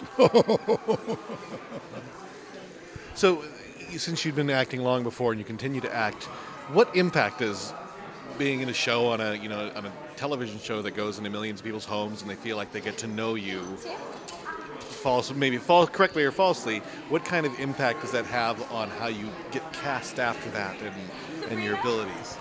Well, for a while, usually about 3, 4, 5 years after the show ended, people would still recognize me. But now nobody does, and I'm glad, because they say the same damn thing. What was Paul Reiser like? How about Helen Hunt? I mean, they were both wonderful. Paul is, I know. You don't have to answer that question. Okay. No, this is very good, very good. Because when Helen Hunt won 2, 3, 4 Emmys in a row, the first year she says, I want to thank Paul Reiser, because she came on as an actress and she began to have some input as a producer, and finally she began to direct. And she directed 3, 4 shows, and the last show was a 2-parter, and she directed both. Now, what star would permit a woman to grow like that? Not many guys. No, it's very competitive out there, and Paul was very, very generous. Very generous. I'll never forget him for that. So that's one of the good things about. So in that 5-year period that you're talking about, where people recognized you, did that affect how you got cast in things and other things? No, not really. They weren't like, oh, we just want to see that guy. No, no. I tried not to do. Well, I went up for a few movies, and I thought it was going to be simple. Just walk in and they'll give you the job. Not true. So I began to do other things. I did a show with Jack Klugman for about 2 years, and then I did a show off Broadway. And this is what I'm doing now. I've come to the point in my life when I want to do what I want to do. If somebody says, come on over, I got this play, I says, I don't want to do it. Usually I would feel very guilty, but now I says, I don't give a shit. You can say that on our program. I don't give a shit. I don't have to do, because every actor, I feel so much for actors, because when they first begin, they'll do anything to work. And I mean anything. Shit, crap. And they have to. They got to pay the rent. But if actors are smart, if they are in touch with themselves, finally, after maybe 10, 15 years, they'll get to themselves and they'll say, what do I want to do? What do you want to do? I mean, what do you want to do? You. I'm doing it. I'm getting to meet lots of great people. I run a recording studio in New York City. Really? I work with performers. I work with independent singers and songwriters and composers. That's great. No, really. Because I very much understand where you're going, because that's kind of been my whole philosophy. Life's too short to spend it doing what you don't want to do. You're right. It's awful. Really awful. It's bumped up. Lou Zork, thanks so much for talking with me and sharing your advice with our listeners.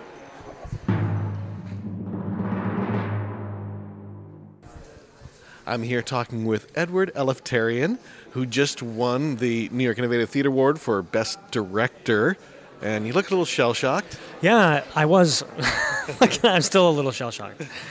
So tell us a little bit about the show you won for. The Night of Nosferatu. It's an adaptation of the film, the silent film Nosferatu by Murnau, and the novel Dracula. It's won a couple other things tonight too, hasn't it won for Best Lighting. Kevin Hardy won for Best Lighting, and we were up for 6 different things. So we'll see what happens. But yeah, we're really happy about it. Just being nominated is great. Oh, you can say that now. No, it's true.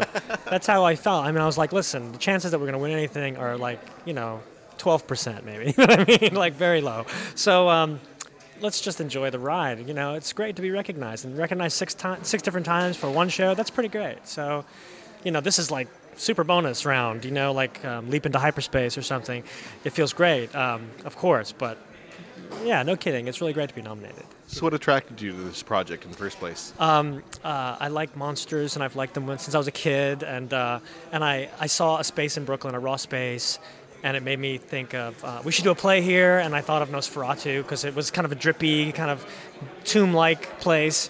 So we went and found the shooting script from the silent film, and we got a playwright, Stanton Wood, who's we worked with many times in the past, and we took a year off from doing anything else, and we focused on Nosferatu, and I guess it paid off, you know.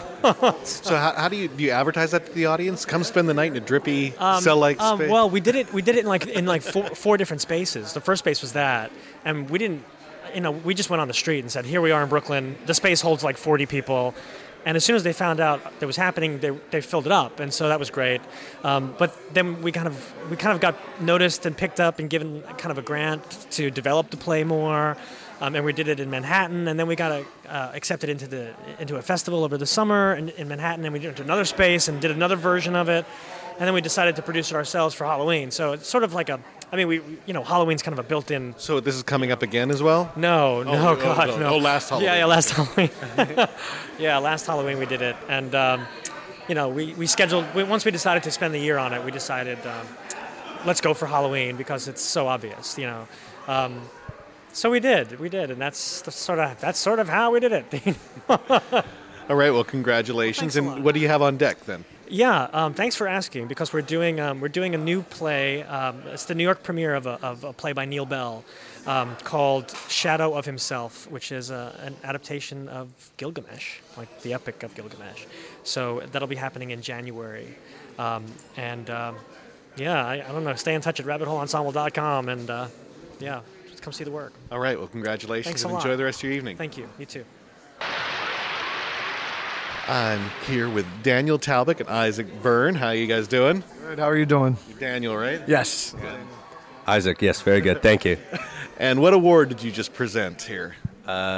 Outstanding direction. Outstanding director, yeah. You presented together.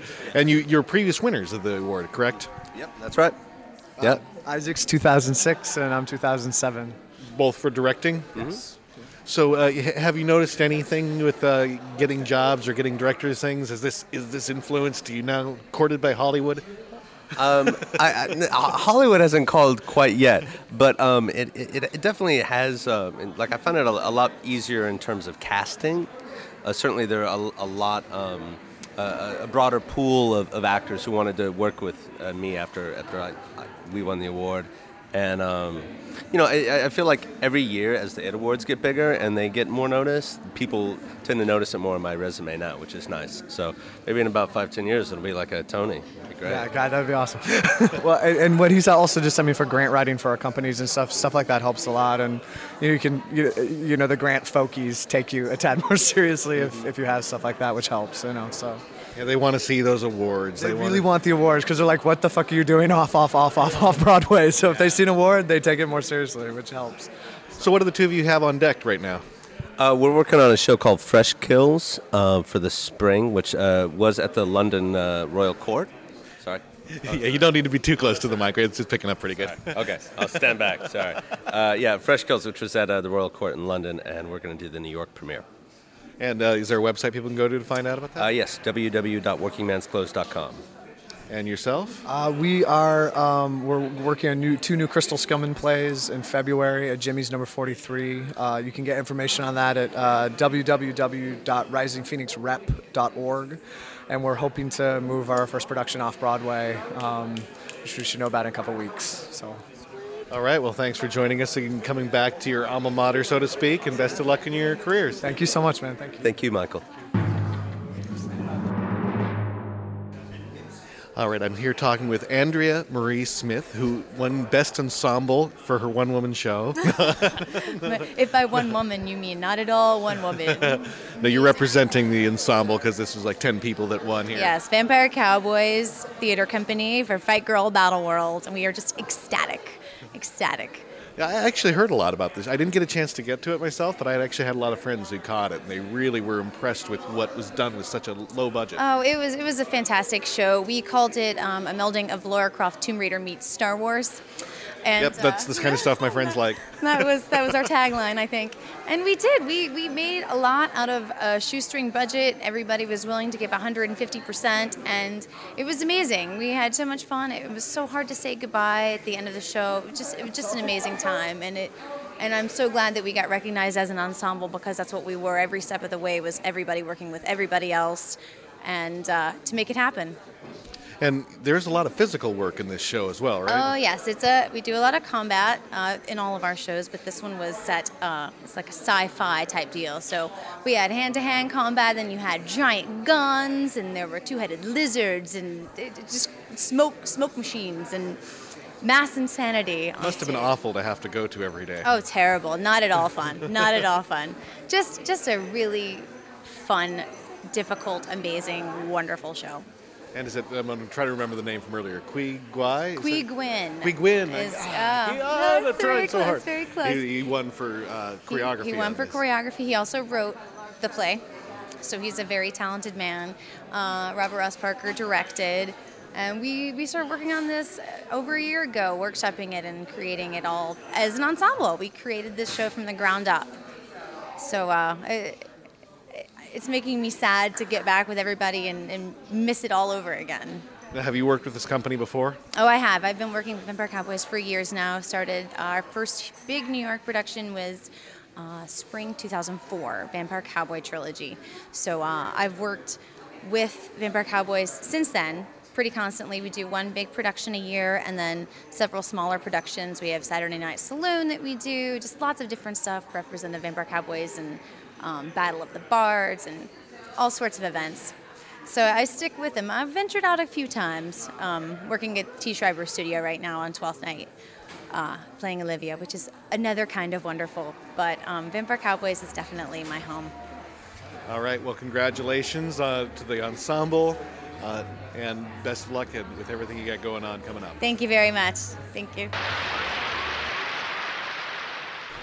I'm here talking with Akia, one word like Shakira. It's an anagram almost, isn't it? Almost. And you're with the NYIT? I am the company manager for the New York Innovative Theater Awards. I'm also one of the producers of the event tonight. I work with Leonard on the Honorary Awards Committee, and I work with Rising Sun Performance Company.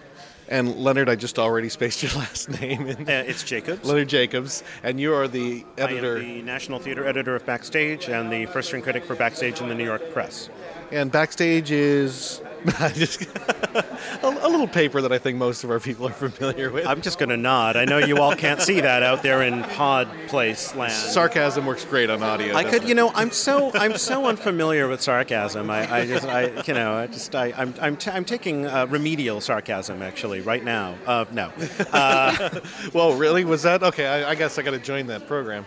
You're running it, aren't you? I thought I was learning from you. Wow, we're so off topic here. And is that a microphone in your hand, or you're just happy to see us? So the award you presented tonight was? We presented the Cafe Chino Fellowship, which goes to a... Much different than prevented it. Well, some people would like me to prevent the Cafe Chino Fellowship, but I chair the Honorary Awards Committee, and the Cafe Chino Fellowship goes to a theater company that the committee feels has done superlative work over a period of time, and it comes with a monetary grant. That's what everybody's really... It's all about the bucks. So who was the winner tonight for that? The recipients were Boomerang Theater Company, and they're also celebrating their 10th season, which was pretty exciting for them and for the community. So the committee thought that we bestowed that honor upon them. You know, in the world of Off-Broadway, most companies never reach 10 years, or if they do reach 10 years, it's rare that they reach it intact, or that they're thriving, or that they're growing. I mean, it's hard. You know, there's that whole old saw, which isn't much of a saw and it isn't that old, and if you want to start a theater company, you know, give yourself 10, 15 years before you ever really start getting anywhere. And so the committee felt that in honor of all of the work that it's done, and in addition to the fact that they're generalists, I mean, it's kind of what we said in our remarks, there are all these companies that specialize in different genres and approaches, and that's all fine and well, but we thought as the fourth Chino recipient, that we would honor a company that does everything really well, that does new work, that does classical work, that does different acting techniques, different approaches to the work, because, it's good to be well-rounded in this bizarrest of professions. Now, it's clear you're pretty involved in the community as well as, being an editor and reviewer for Backstage. And I'm kind of curious question. I personally made a point of staying away from anything resembling a review, just for talking to people. And I'm curious, as a reviewer, how often do you run into people who are like miffed because you didn't say the greatest things about them? There are 5 in the room right now. Okay. Yes. Yes, I see the weapons raised. I could. It's like hanging with the Klan. No, you're going to cut that, aren't you? I've been a critic for 18 years. And I'm also a theater practitioner. I write plays, I've directed plays, I've worked as a dramaturg. I don't review friends. I will review acquaintances, but I have a very basic philosophy, which is that I think that the critic is an integral part of the work, should not and must not stand outside the work, and that if you are constructive in your criticism, even if it's not the kindest criticism, if you're constructive in it, you can play a vital role in the way the work gets presented. I think if you're professional, both in terms of the way the criticism is presented and in the way that it's received, you can have a mutual exchange of views without it becoming a nasty knockdown, drag out, whatever. When you're the kind of critic who does slash and burn and you want to hurt people and you write things that don't really help the work along but are really just about doing damage, then you incur people's wrath, and understandably so. I try very hard not to do that, and I would like to think, people may disagree, but I would like to think that I am a kind and constructive critic. I will add one thing, not to monologue about this, but most critics have never worked as practitioners or only rarely work as practitioners, and I think it's important to know what it's like to hang a light, or write some dialogue, or get on a stage and do something. It doesn't matter if you're good or not. If you can get any insight into how the artists do what they do, it makes you a better critic at the end of the day. And I try very hard to put my background to that standard. All right. Well, thank you very much, and thanks for coming and helping shine a spotlight on Off Broadway here. Absolutely. Thank you. Thanks for taking time to talk to us. Have a great night. Sorry to ramble. I'm here talking with Tim and Frank with the Boomerang Theater Company, who just won the Cafe Chino Fellowship Award, and I've already spaced out their full name, so I'm going to let them tell it to you. Tim Erickson, Artistic Director of the Boomerang Theater Company. And Frank Kusler, Managing Director of the Boomerang Theater Company. Right now, I just got, in the previous interview here, the skinny that they felt that your company did everything well, that you did classics and straight plays and different acting styles, and is that a conscious choice of your mission, I guess? To do it well? Absolutely. Not to do it poorly? Yes. We try to do it well. I think that overall, in the 10 years we've been around, our goal has been to do as wide a range of things as we possibly can. We also do things in rotating repertory, so our conscious effort is to put disparate things together and see how they respond to each other, see how ideas bounce off each other, how themes have transcended eras or genres or what have you. So we do a lot of different things, and we package them together so that they do compare and contrast off each other. What are the biggest challenges in selling an off-Broadway company in your season to subscribers in this day and age? I think it's mostly getting the word out there. I mean, we're growing and getting more and more fortunate with getting butts in seats, but I think the largest challenge continues to be getting people aware that off-Broadway / independent theater is a place to come for great theater. And why are you going to pay $100 a ticket when you can pay considerably less, and really letting people know. $99.95, right? Yeah, right, exactly, $99.95. Yeah, and I think that the great thing about that challenge, and it is a challenge that every theater company of our size faces, is that in the 10 years we've been around, so many things have come along to make that challenge easier to fight. It's still a challenge, but things like the New York Innovative Theater Awards, like Martin Denton and the New York Theater Experience, there's so many things that help us fight that fight every day. It's still a fight, and we're still in there up to our hips in it, but we fight it every day with a lot of support from a lot of different people behind us. Now, and things like this, and you guys. Thank you so much. Now, this comes with a cash grant as well, right? Mm-hmm. Now, you already got that tapped for use? Oh yeah, man. That money's Long gone. spent. Yeah, totally. Yeah, but all on it. We're actually going into our season right now, our rep season. So this is the time for us where it's our out of pocket cash. We get the most donations, but we also are gearing up for the season and most expenses. So the money will be well spent. Yeah. We've got 3 plays coming up in rotating rep from November into December. It's the longest rep we've ever done. We're performing over 7 weeks. So that money's going towards all the expenses that go into our 10th season, which we're using to celebrate our 10th anniversary. And What are the shows that you're in rep with? We're doing Tennessee Williams' Summer and Smoke. We're doing Eric Overmeyer's Native Speech. And we're doing the world premiere of Colin McKenna's Parking Lot Lonely Heart. So quite a plate going on here. Yeah. You have a website people can go to find out more about your company? Yeah, boomerangtheater.org. All right. And maybe we can get you guys on here, actually on the show to talk about the festival coming up. We would love that. That'd be great. And congratulations on your award and in maybe being a little less strapped for cash because of it. Terrific. Thanks so much. Michael. Take care. What's going on?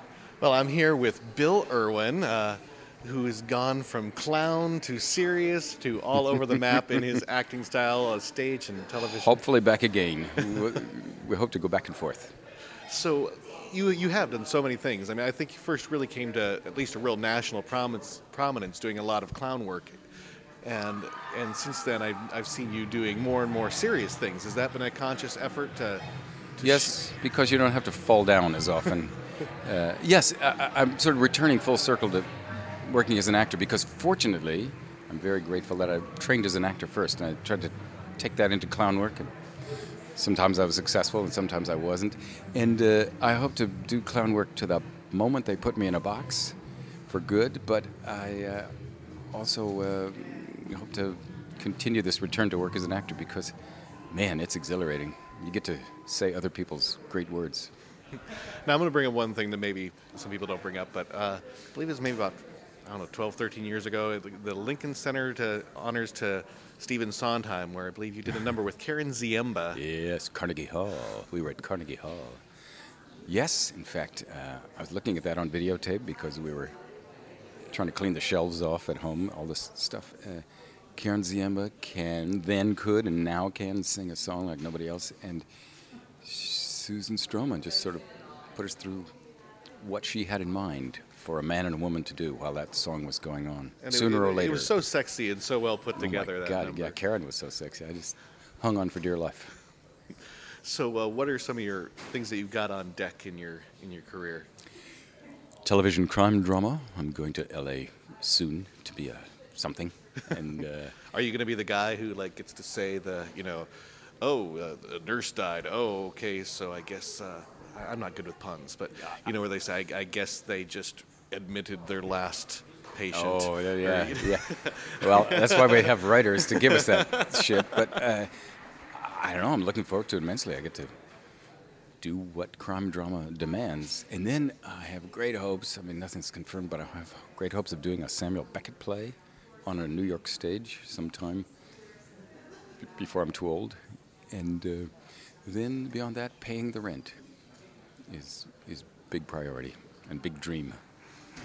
So how often do you have to at your stage of the game? Because you strike me as the guy that theater people we definitely know who you are, but in the film world you strike me as that guy that probably a lot of people recognize, but people might not necessarily know your name because you do so much. But I'm forever going out to audition. However, there is a really cool movie coming out very soon. This is what you're supposed to do when a microphone is pointed toward you, isn't it? October 3rd, a movie called Rachel Getting Married, Jonathan Demme's film. That's been Anne Hathaway. Yes. She's been getting a lot of buzz for that. I play her father and also Rose DeWitt's father. The two girls are my progeny. And it's just a really interesting movie. I hope that people like it. I hope it finds an audience. And that maybe people will rent it when it comes to video. Well, now, just gone to your clown background and stuff, I'm curious, for people who are interested in the clown kind of and the movement and humor-based things, what are some of your recommendations and resources that you recommend to younger people out there? Oh, for people who would like to get into that kind of work? Small appetite, sturdy knees, and just a really deep and endless love for the form, because it's an exhilarating work. It's also a really cruel work sometimes. You have to carry it on. It's like playing the zither or something. You have to do it whether people are interested or not, and then suddenly they are one week, and then suddenly they're not the next week, but you got to practice every day. It is the deepest kind of laughter, though, when people laugh at clown work. And as David Shiner often says, there's a different kind of laughter. It's a visceral laughter, and may I get to do a little of it until the day I kick. All right, well, and what award did you present tonight here? Ensemble, best ensemble, to an incredibly beautiful and young group of actors, not one of whom I'd ever met before, and it was a thrill. Do you think I can remember the name of their piece? No, I can't, but it was just it's Fight Girl. I'm going to get into it with names. 4 unrelated nouns, and to be here tonight as people are honoring each other for Off-Broadway, it's just the greatest. It's just the greatest. It's where all the decisions are made by passion, not commercial concern. All right. I see Edward Albee over my shoulder. I bet you want to grab him. Oh, you're actually helping me out in the scoop. Don't well, let Bill him go Irwin, away. I wanted to talk to you tonight. I really did. So I'm glad Thank you, that Michael. you did take the time to chat. And surely. Thanks for coming down and helping shine the light off Broadway. It was thrilled to be here. Now I'm off to Grand Central to make that train. Thanks, Michael. I'm here with Kristen Marting, who she's the artistic director of the company who just won the best performance art production. So how do you feel tonight? Feeling really good. We're thrilled that we were honored in this way. So what was your show that you won for? It's called Removable Parts. The music was written by Corey Dargle, and it was performed with Corey and Kathleen Sepove. It was directed by Emma Griffin, and it was a series of love songs about voluntary amputation. You didn't know, was this something that you kind of put together as an ensemble with the organization, or how did this come together? It was developed through our resident artist program. We have a program where we develop between 15 and 20 artists for up to 3 years, developing hybrid work, and that's how this piece came about. So what do you like most about putting together performance art? I think of what we do actually as work that is outside classification. We do hybrid work at our place, and I think performance art is a label that gets put onto that kind of work at times. But what I really am looking for is the passion and uniqueness of the artist's vision, and that's what I really respond to, and that's what I think audiences really respond to. And it doesn't matter if it's theater or if it's dance or it's performance arts or it's music. People are just responding to the work. So where can people go to find out more about your company? Here.org. Wow, that's simple. They should be able to remember that. Right, great. All right, well, congratulations tonight on your win, and best of luck with your company. Okay, thank you. I'm here with Mr. Edward Albee, who should need no introduction to all of you out there, but for those of you who might be missing out on the multi-award-winning playwright of Who's Afraid of Virginia Woolf, Three Tall Women, The Goat Who's Afraid of Sylvia, numerous more. A bunch of others, 27 others, yeah. And a bunch of others. As a playwright, you've been successful. You've had commercial and critical successes for decades. More critical success than commercial, Out of my 30 plays, I think 23 of them have lost the shirts for the producers. Really? Yeah, I consider that a compliment. So, you continue, right? I believe you had about 3 new shows just in the past year or so as well? Well, I had 5 plays in small theaters this past season, yeah. So just everybody's doing their one in Princeton, which is probably coming in from New York next year. So what originally, way back when, made you want to write for the theater? Because I started out when I was in my 10 or 11 as a poet, and I wrote 2 novels in my teens, and I tried short stories, and that didn't work. I failed at every other branch of writing. So when I was 28, I tried playwriting and wrote a play called The Zoo Story, and that worked a little better. Zoo Story is, that's one of my all-time favorites. So I was a late starter. Zoo Story is an incredible start. Yeah, it wasn't bad. Good play. So now, besides your playwriting and stuff, do you do any teaching or? I direct, of course. I teach. I work with young playwrights and try to help them to fix their plays without doing any damage to them. Not selling out, not commercializing, but really doing what they really intended.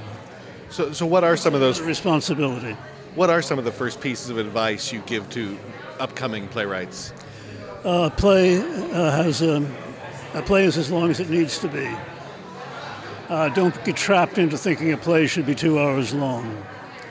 Some of them are great ones are 10 minutes long, some of them are 7 hours long. Trust your characters, make them three-dimensional. Don't write about yourself, write about more interesting people. That's an interesting thing, because so many people recommend that you write, from what you know. And write through your experience, but not necessarily of your experience, because you can't be objective about yourself. So have you found yourself writing something that felt like it was getting too close? No, I'm always aware that I'm writing about people that are more interesting. Do they know who they are? Not in everything else. So what are some of the hurdles that you still, because you still do a lot of writing and you're keeping going in a big way, what are... All the time. What have I learned? I don't know. I may have my craft a little more under control. I think I don't make quite as many mistakes as I used to. And the mistakes that I do make, I think maybe are more interesting. Like I said, you've had a real big resurgence this past decade, and I don't know, I wouldn't want to say it seemed like you were maybe kind of like out of fashion for a decade. Of course I was. Everybody goes in and out of fashion. During that period where you were out of fashion, so to speak, what kept driving you? By which you mean that I didn't have any productions in New York City. Yes. I had productions all over Europe and all over the rest of the United States, but I was persona non grata in New York. And therefore I was invisible. So you didn't miss it that much with everything else that was going on? I was having fun. I was having a good time. I was writing good plays, I thought. And, just go about your business and maybe they'll figure it out, maybe they won't. How often do you look back at the plays you've written and go, what was I thinking? Or do you... What I was thinking when I was writing. How often do you go back and you're still proud of them, and how often do you go back and you were like, well, that maybe wasn't one of my best? Well, I have no taste. I'm fond of all of them, including... Maybe I'm most fond of the ones that have had the least success, because I'm waiting for those to be accepted by people. I don't know. So out of those, what would be the one play from your catalog that doesn't get checked out enough that you encourage everybody to take a look at? People to see The Man Who Had Three Arms, for example. That's not a bad play. As a matter of fact, playwrights like that play a lot.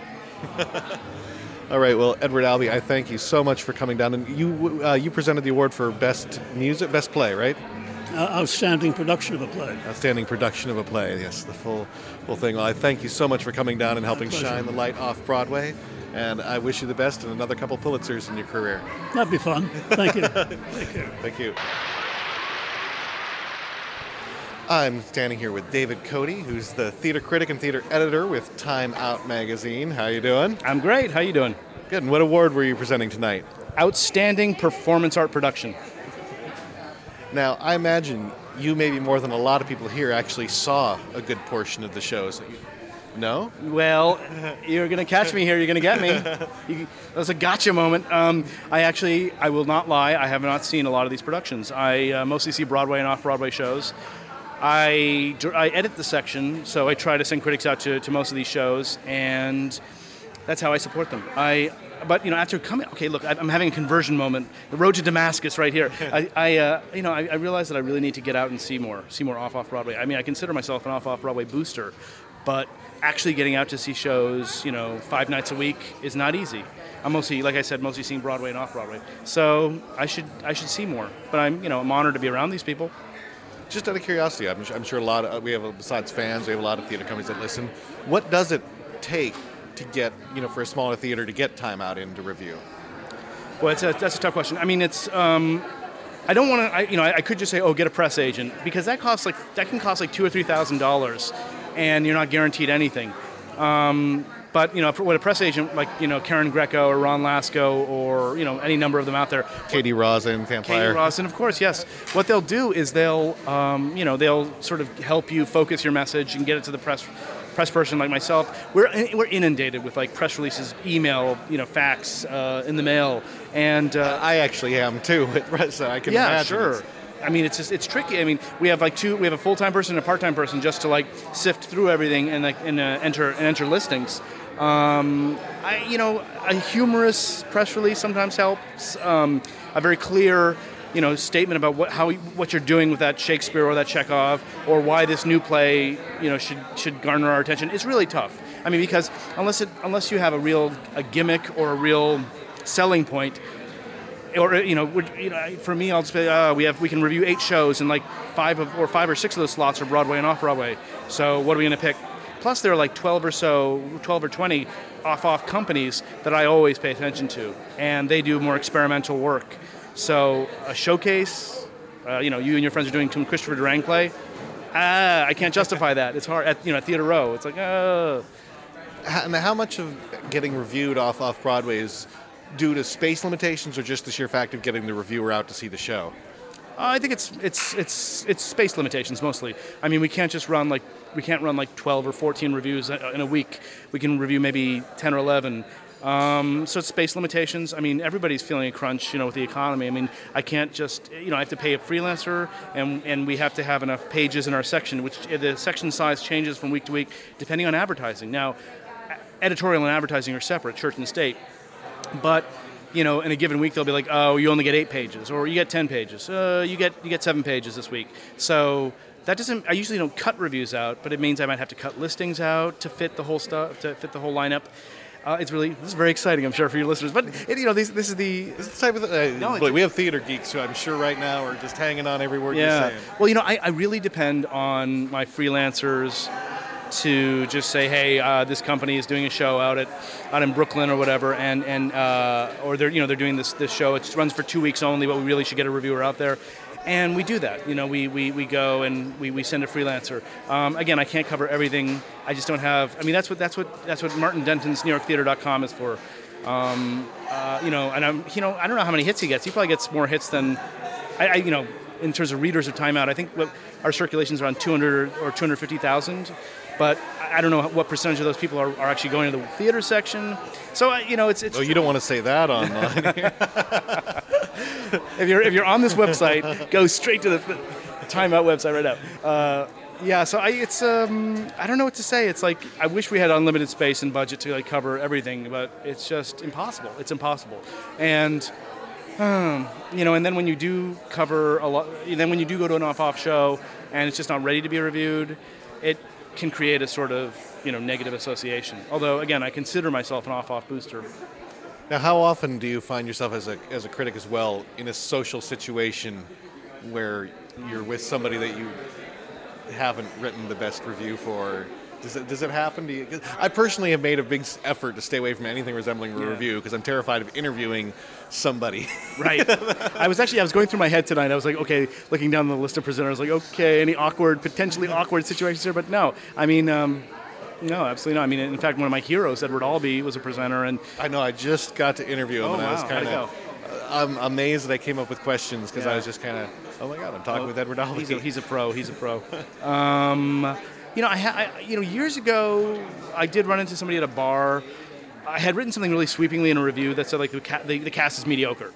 Sort of tossed off a sort of blanket condemnation like that. And I actually ran into the guy at a bar with some other friends, and he was like, "Oh yeah, you in that review, you said the whole cast was mediocre." Yeah, that was pretty. I don't know what he said, but he wasn't happy. He wasn't grabbing me by the lapels and trying to smash a beer into my face, but he. And I definitely, that was definitely uncomfortable, awkward moment. No, but generally I don't. I mean, I have friends who are in theaters. I have friends who run theaters. I don't review their work. I try to avoid conflicts of interest.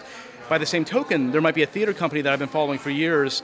This is less true than it used to be a few years ago. There might be like an experimental theater company like Radio Hole, and I know some of the members of the group. I mean, I don't hang out with them. They don't owe me money. I don't owe them money. But I don't sleep over at their place. But they're when they were just starting out, it's like nobody knew their work.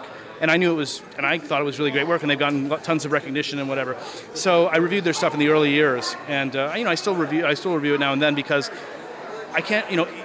My choice is either to not review it or to send a freelancer who's totally ignorant about their work and who might just give a really uninformed review of it. And that's what the Times does, generally. Not this with the last Radio Hole show, because Jason Zinnemann gave it a very intelligent, perceptive review. But there's a chance that the Times will send out a third or fourth stringer who just doesn't know anything about the off tradition or avant-garde theater or this particular artist, and they'll turn in a really stupid review. It's like sending the intern to review a modern art opening, and they'll be like, they just threw paint against the wall, or it was weird. They had like video monitors, and I didn't get it. So anyway, I'm bitching about the Times now, which everyone loves to do. But it's just, well, all I'm saying is that whatever. I mean, you try to match up a critic with a piece of art that they're competent enough to review. My assumption is never that the critic is competent to begin with. I mean, not that they're, how does that sound? No, not that they're always incompetent, but that whatever. The critic needs to know their, theater critics, they're funny. And I think anybody thinks they can be a theater critic, like anybody thinks they can be a film or TV critic. Well, anybody can be a TV critic, but I don't know. So it's a funny profession, and it's a funny time in theater history to be a theater critic, because 5 years from now, what do you think? Are we going to be around 5 years from now? Are they going to hunt us down like dogs? I don't know. Like I said, I stay away from. Oh God! Sometimes it's so hard to stay away from. I don't even want to review on your show, though, right? I don't do review. Oh, you don't do reviews. Oh, smart. I do interview, but it's also hard to stay away from overt. A lot of my listeners don't understand that I really try to stay away from overt endorsements as well as. Right. Because to me, an overt endorsement is almost the exact same. Because then you still get people that are like, "Well, why didn't you say that about my show?" Right. Well, even choosing a person is kind of an endorsement, when you say. The truth is, the listeners, I kind of take what I can get. I mean, I don't have much problem getting things, but I interview a lot of smaller shows. Oh, that's good. And because the podcasts aren't listened to right away, I have to interview them well before the show's up. Yeah. So I'm kind of just taking a stab in the dark, hoping that the interview will be interesting. Yeah, I hear you. Yeah. Well, good luck, and I hope you don't get me sued or something like that. Thanks, David Cody. Thank you.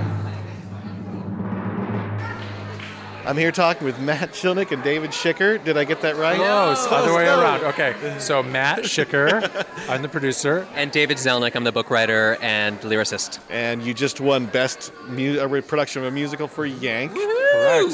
Woohoo! Which, in fact, we had on the show. Nancy Anderson sang a number on Yes, that's her. right. Exactly. We used your YouTube clip on many a website and email.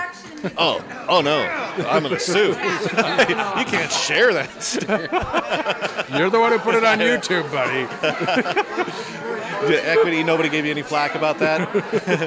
Not till now. That's right. It's all come crashing down on us. They don't pay much attention to our program unless people send out press releases about it. So, how does it feel to win tonight?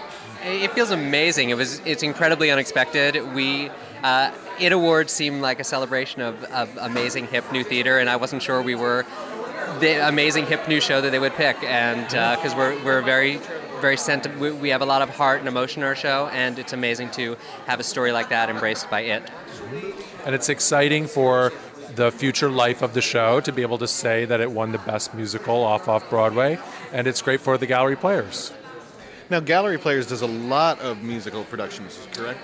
Yes, they've been doing 3 musicals a year, and now, based on the success of Yank, one of those slots will always be a new musical, a full production of a new musical. So, yeah, what's your new musical on tap for next season? So, actually, just next month, they have the musical Like You Like It, which was in the New York Musical Theater Festival, and now it'll be given a full production. So and also Yank started in the New York Musical Theater Festival as well. It did, and what's amazing is that Matt Schicker here reviewed it for NewYorkTheater.com, and then for 2 years Yank sat in a drawer until Matt called us and said, "I loved it so much when I reviewed it, I'm going to produce it at my theater," and that's how Yank came to live again. The irony is it's a bad review, right? Right. You wanted to keep everybody away from it, right? That's right. It was my plot the whole time. There's a lot of joy here. A lot of joy in the celebration. So what do you have up next as a writer? Well, we are working on bringing Yank back to New York, so that is a key thing right now. And let's see, I'm working on a lot of new projects, and don't know exactly which one will be the next to land in New York. And what's up, besides musicals, what's up next for Gallery Players? They also have Tuna Christmas going on around the holidays, and then just more plays and musicals going through the spring. They do 7 productions a year, so it's ambitious off-Broadway theater company. Now, I imagine it must be sweet to win tonight too, because I'm wondering how much. What's the right word? How much, looking down the center of their nose, do you get that you're not producing in Manhattan, that you're in Brooklyn? That definitely used to be the case, but I think that mood has kind of changed. And also, for instance, the IT Awards is the IT Awards. Yeah, sorry, I keep saying sorry. IT too. The IT Awards is an example because in their first years they did not include Brooklyn. And I kept emailing Shay and saying, how can you not include the gallery players in the IT Awards? Because I know these shows that you're nominating, and our shows are just as good, if not better. We should be included in this. And the very first year that Brooklyn was included, our production of Urinetown won Best Musical. So, and here we are again with another Best Musical. All right, well, congratulations to the two of you, and best of luck in your future endeavors. Thank you. Thank you. Well, I'm incredibly pleased to be talking to director Michael Burress, who, among other things, has directed the recent, long in gestation, fabulous show, Title of Show. How are you doing, Michael? I am great. Thank you so much for having me.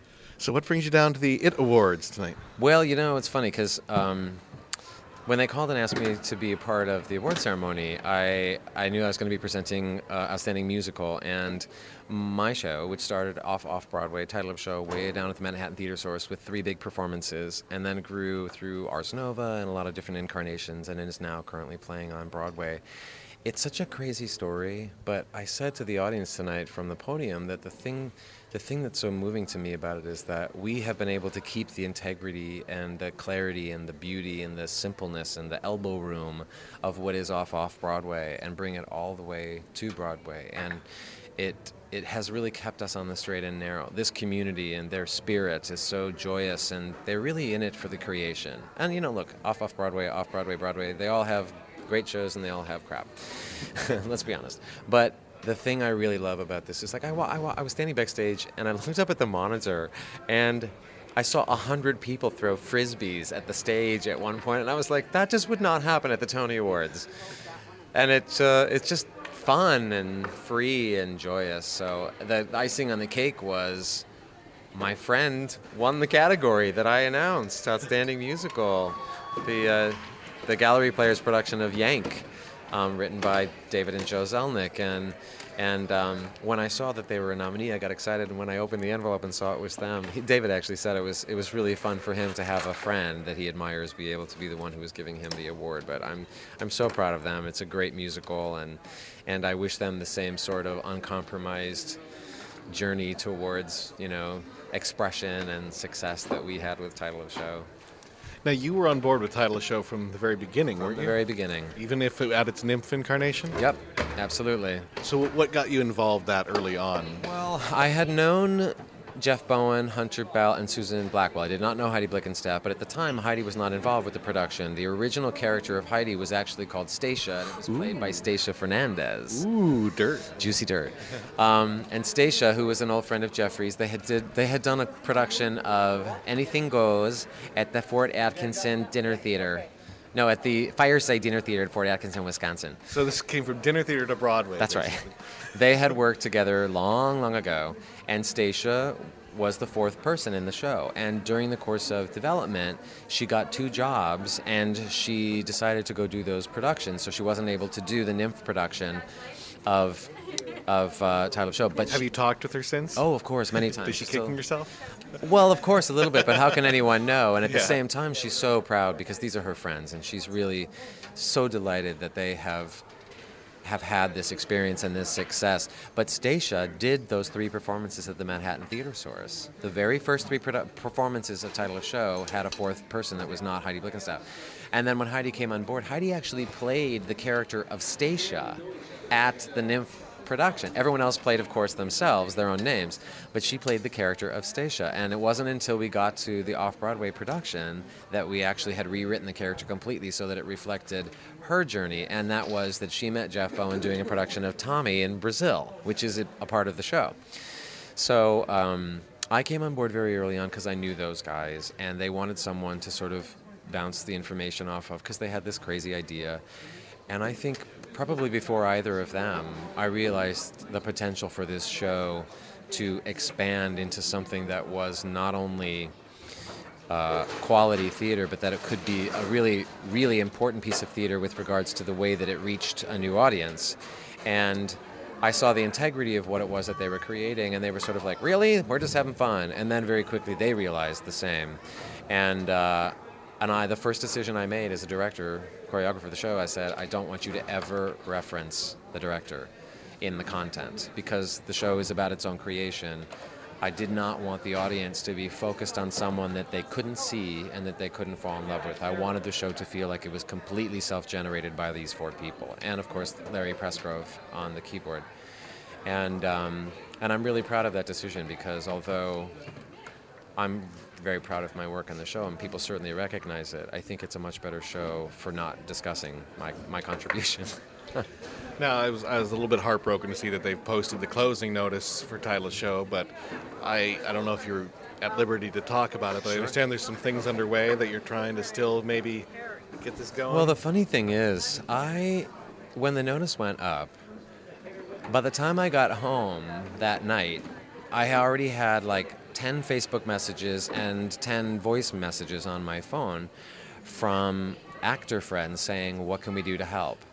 Because they're so invested in the storytelling, and especially theater people. It's just such a beacon for them. It reminds them why they wanted to be in the business in the first place. They really feel personally attached to it, and they wanted to help. And I thought, well, that's really nice, but at the time I thought, I'm not really exactly sure what can happen. And then we discussed it, and we've started a little bit of actually one of our fans started a website that was it was a petition to get title of show on the Ellen Show, because there's a reference to Ellen in one of the songs in the show. And as far as dreams that are presented in the show go, pretty much all of them have come true except for being on Ellen. So they started this petition, and then within a couple of hours they had 500 signatures, and I realized that we have this huge internet fan base, and all their affection being aimed at us is lovely, but it doesn't really help us. So we wrote them on the blog and said, if you really want to have a difference in the future of title of show, these are people you can contact and tell them that you'd love to see our show on their TV shows, or you'd like to see it move to another theater or whatever. And they did, and they're making video testimonials, and our box office has taken a little bit of a jump in the last couple of days. And if the show closes on the 12th, it's the greatest joy I've ever had in my career.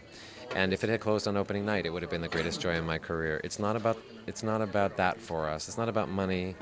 It's not about ego. It's really about wanting to be able to share this with as many people as we can before it's over. And however long that lasts, if we can make it last a little bit longer, great. And I wrote a letter to all my actor friends on Broadway that's being posted tomorrow at their theaters by their company managers as an invitation for them to come see the show, and an explanation. And it's basically a letter of gratitude, because this is the industry that has been my support system for 17 years on Broadway. And this show is a little way to give back to people, because it's so inspiring for them to say, you can actually be in charge of what comes next for you in your life and your career. And this coming to see this show, I think, is a step towards helping you achieve that. And it helps us out at the same time. So we'll see what kind of reaction we get from that, but it feels good for us to sort of have the show be our responsibility again, because that's the way it was for years during development. We did everything. We built the website. We did everything for the show. And although, we have one of the most courageous producers ever on Broadway for choosing to bring a show like Title of Show to Broadway, I think part of the magic of what we are is that it's us. And we sort of realized it was time for us to put our faces out into the world, and for us to make a personal appeal to see if it makes a difference. And time will tell. It's going to be a few more days before we really see the effects. But Rosie called me last night and told me that she's going to come see the show this week. So, people are paying attention, and it makes us proud. All right. Well, thanks so much for talking with me, Michael Barres. I'm a great fan of the show, and it's been a pleasure to meet you, and wish you the best with the show and your rest of your career here. Thank you so much. I really appreciate that. I am talking with Matt O'Patterney. O'Patterney, yeah. Who is, I just heard the word representing Best Played. Yeah, I wrote it, and I'm one of the producers. I'm the managing director of Blessed Unrest. So that's a little more than representing. I guess. What was the name of the show? It's called Burn, Crave, Hold. So, are you excited to win Best Outstanding Play here? It's amazing, yeah, it's great. We had a lot of nominations, and we hadn't won anything all night, so I thought, when it came to this one, I thought, wow, my partner had to go to the bathroom, and I told her right before, I said, go ahead, we're not going to win, and then bang, we won. It's really great. It's exciting. And to be handed something by Edward Albee is amazing. Yeah, I got a chance to interview him backstage, and I was a little bit... I mean, it's one thing interviewing, like, me. Well, no, I've interviewed a fair amount of celebrities, theater celebrities too, but it's something to interview or be handed something by a guy who's been a legend for decades. Yeah. I mean, to share the stage with him is a dream come true, and then to have him hand us this award is really, it's outrageous. Yeah.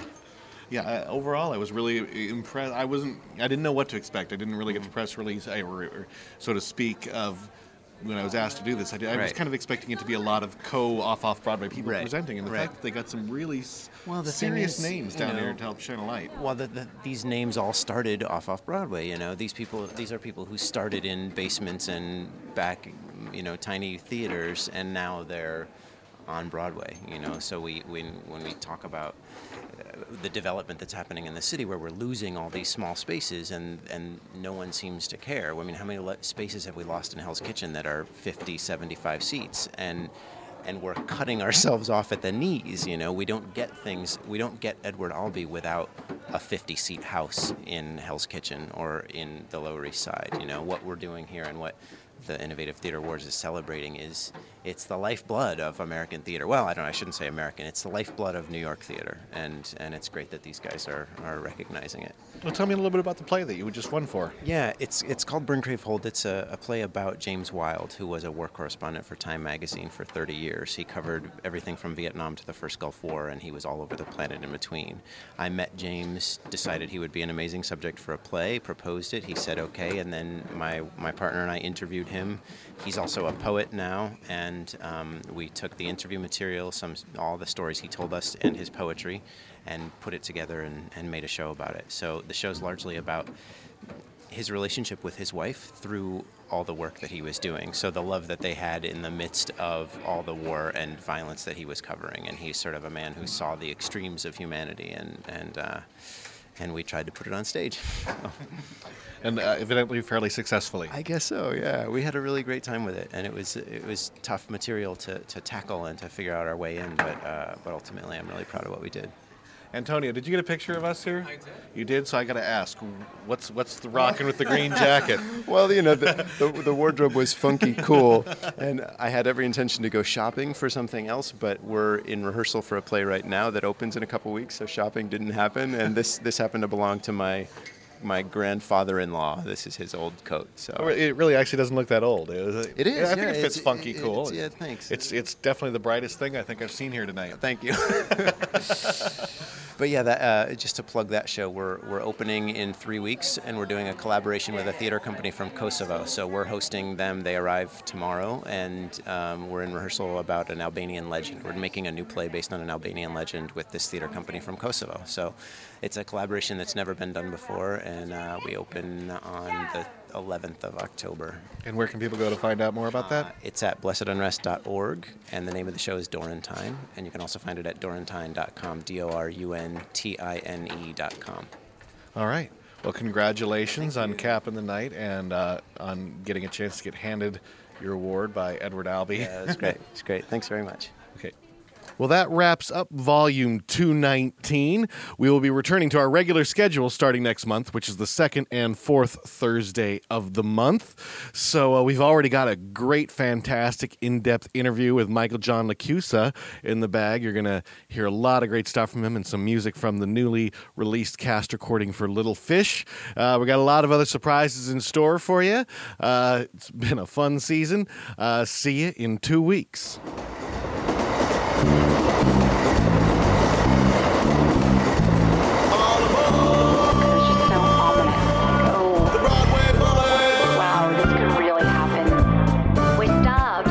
Audition coming.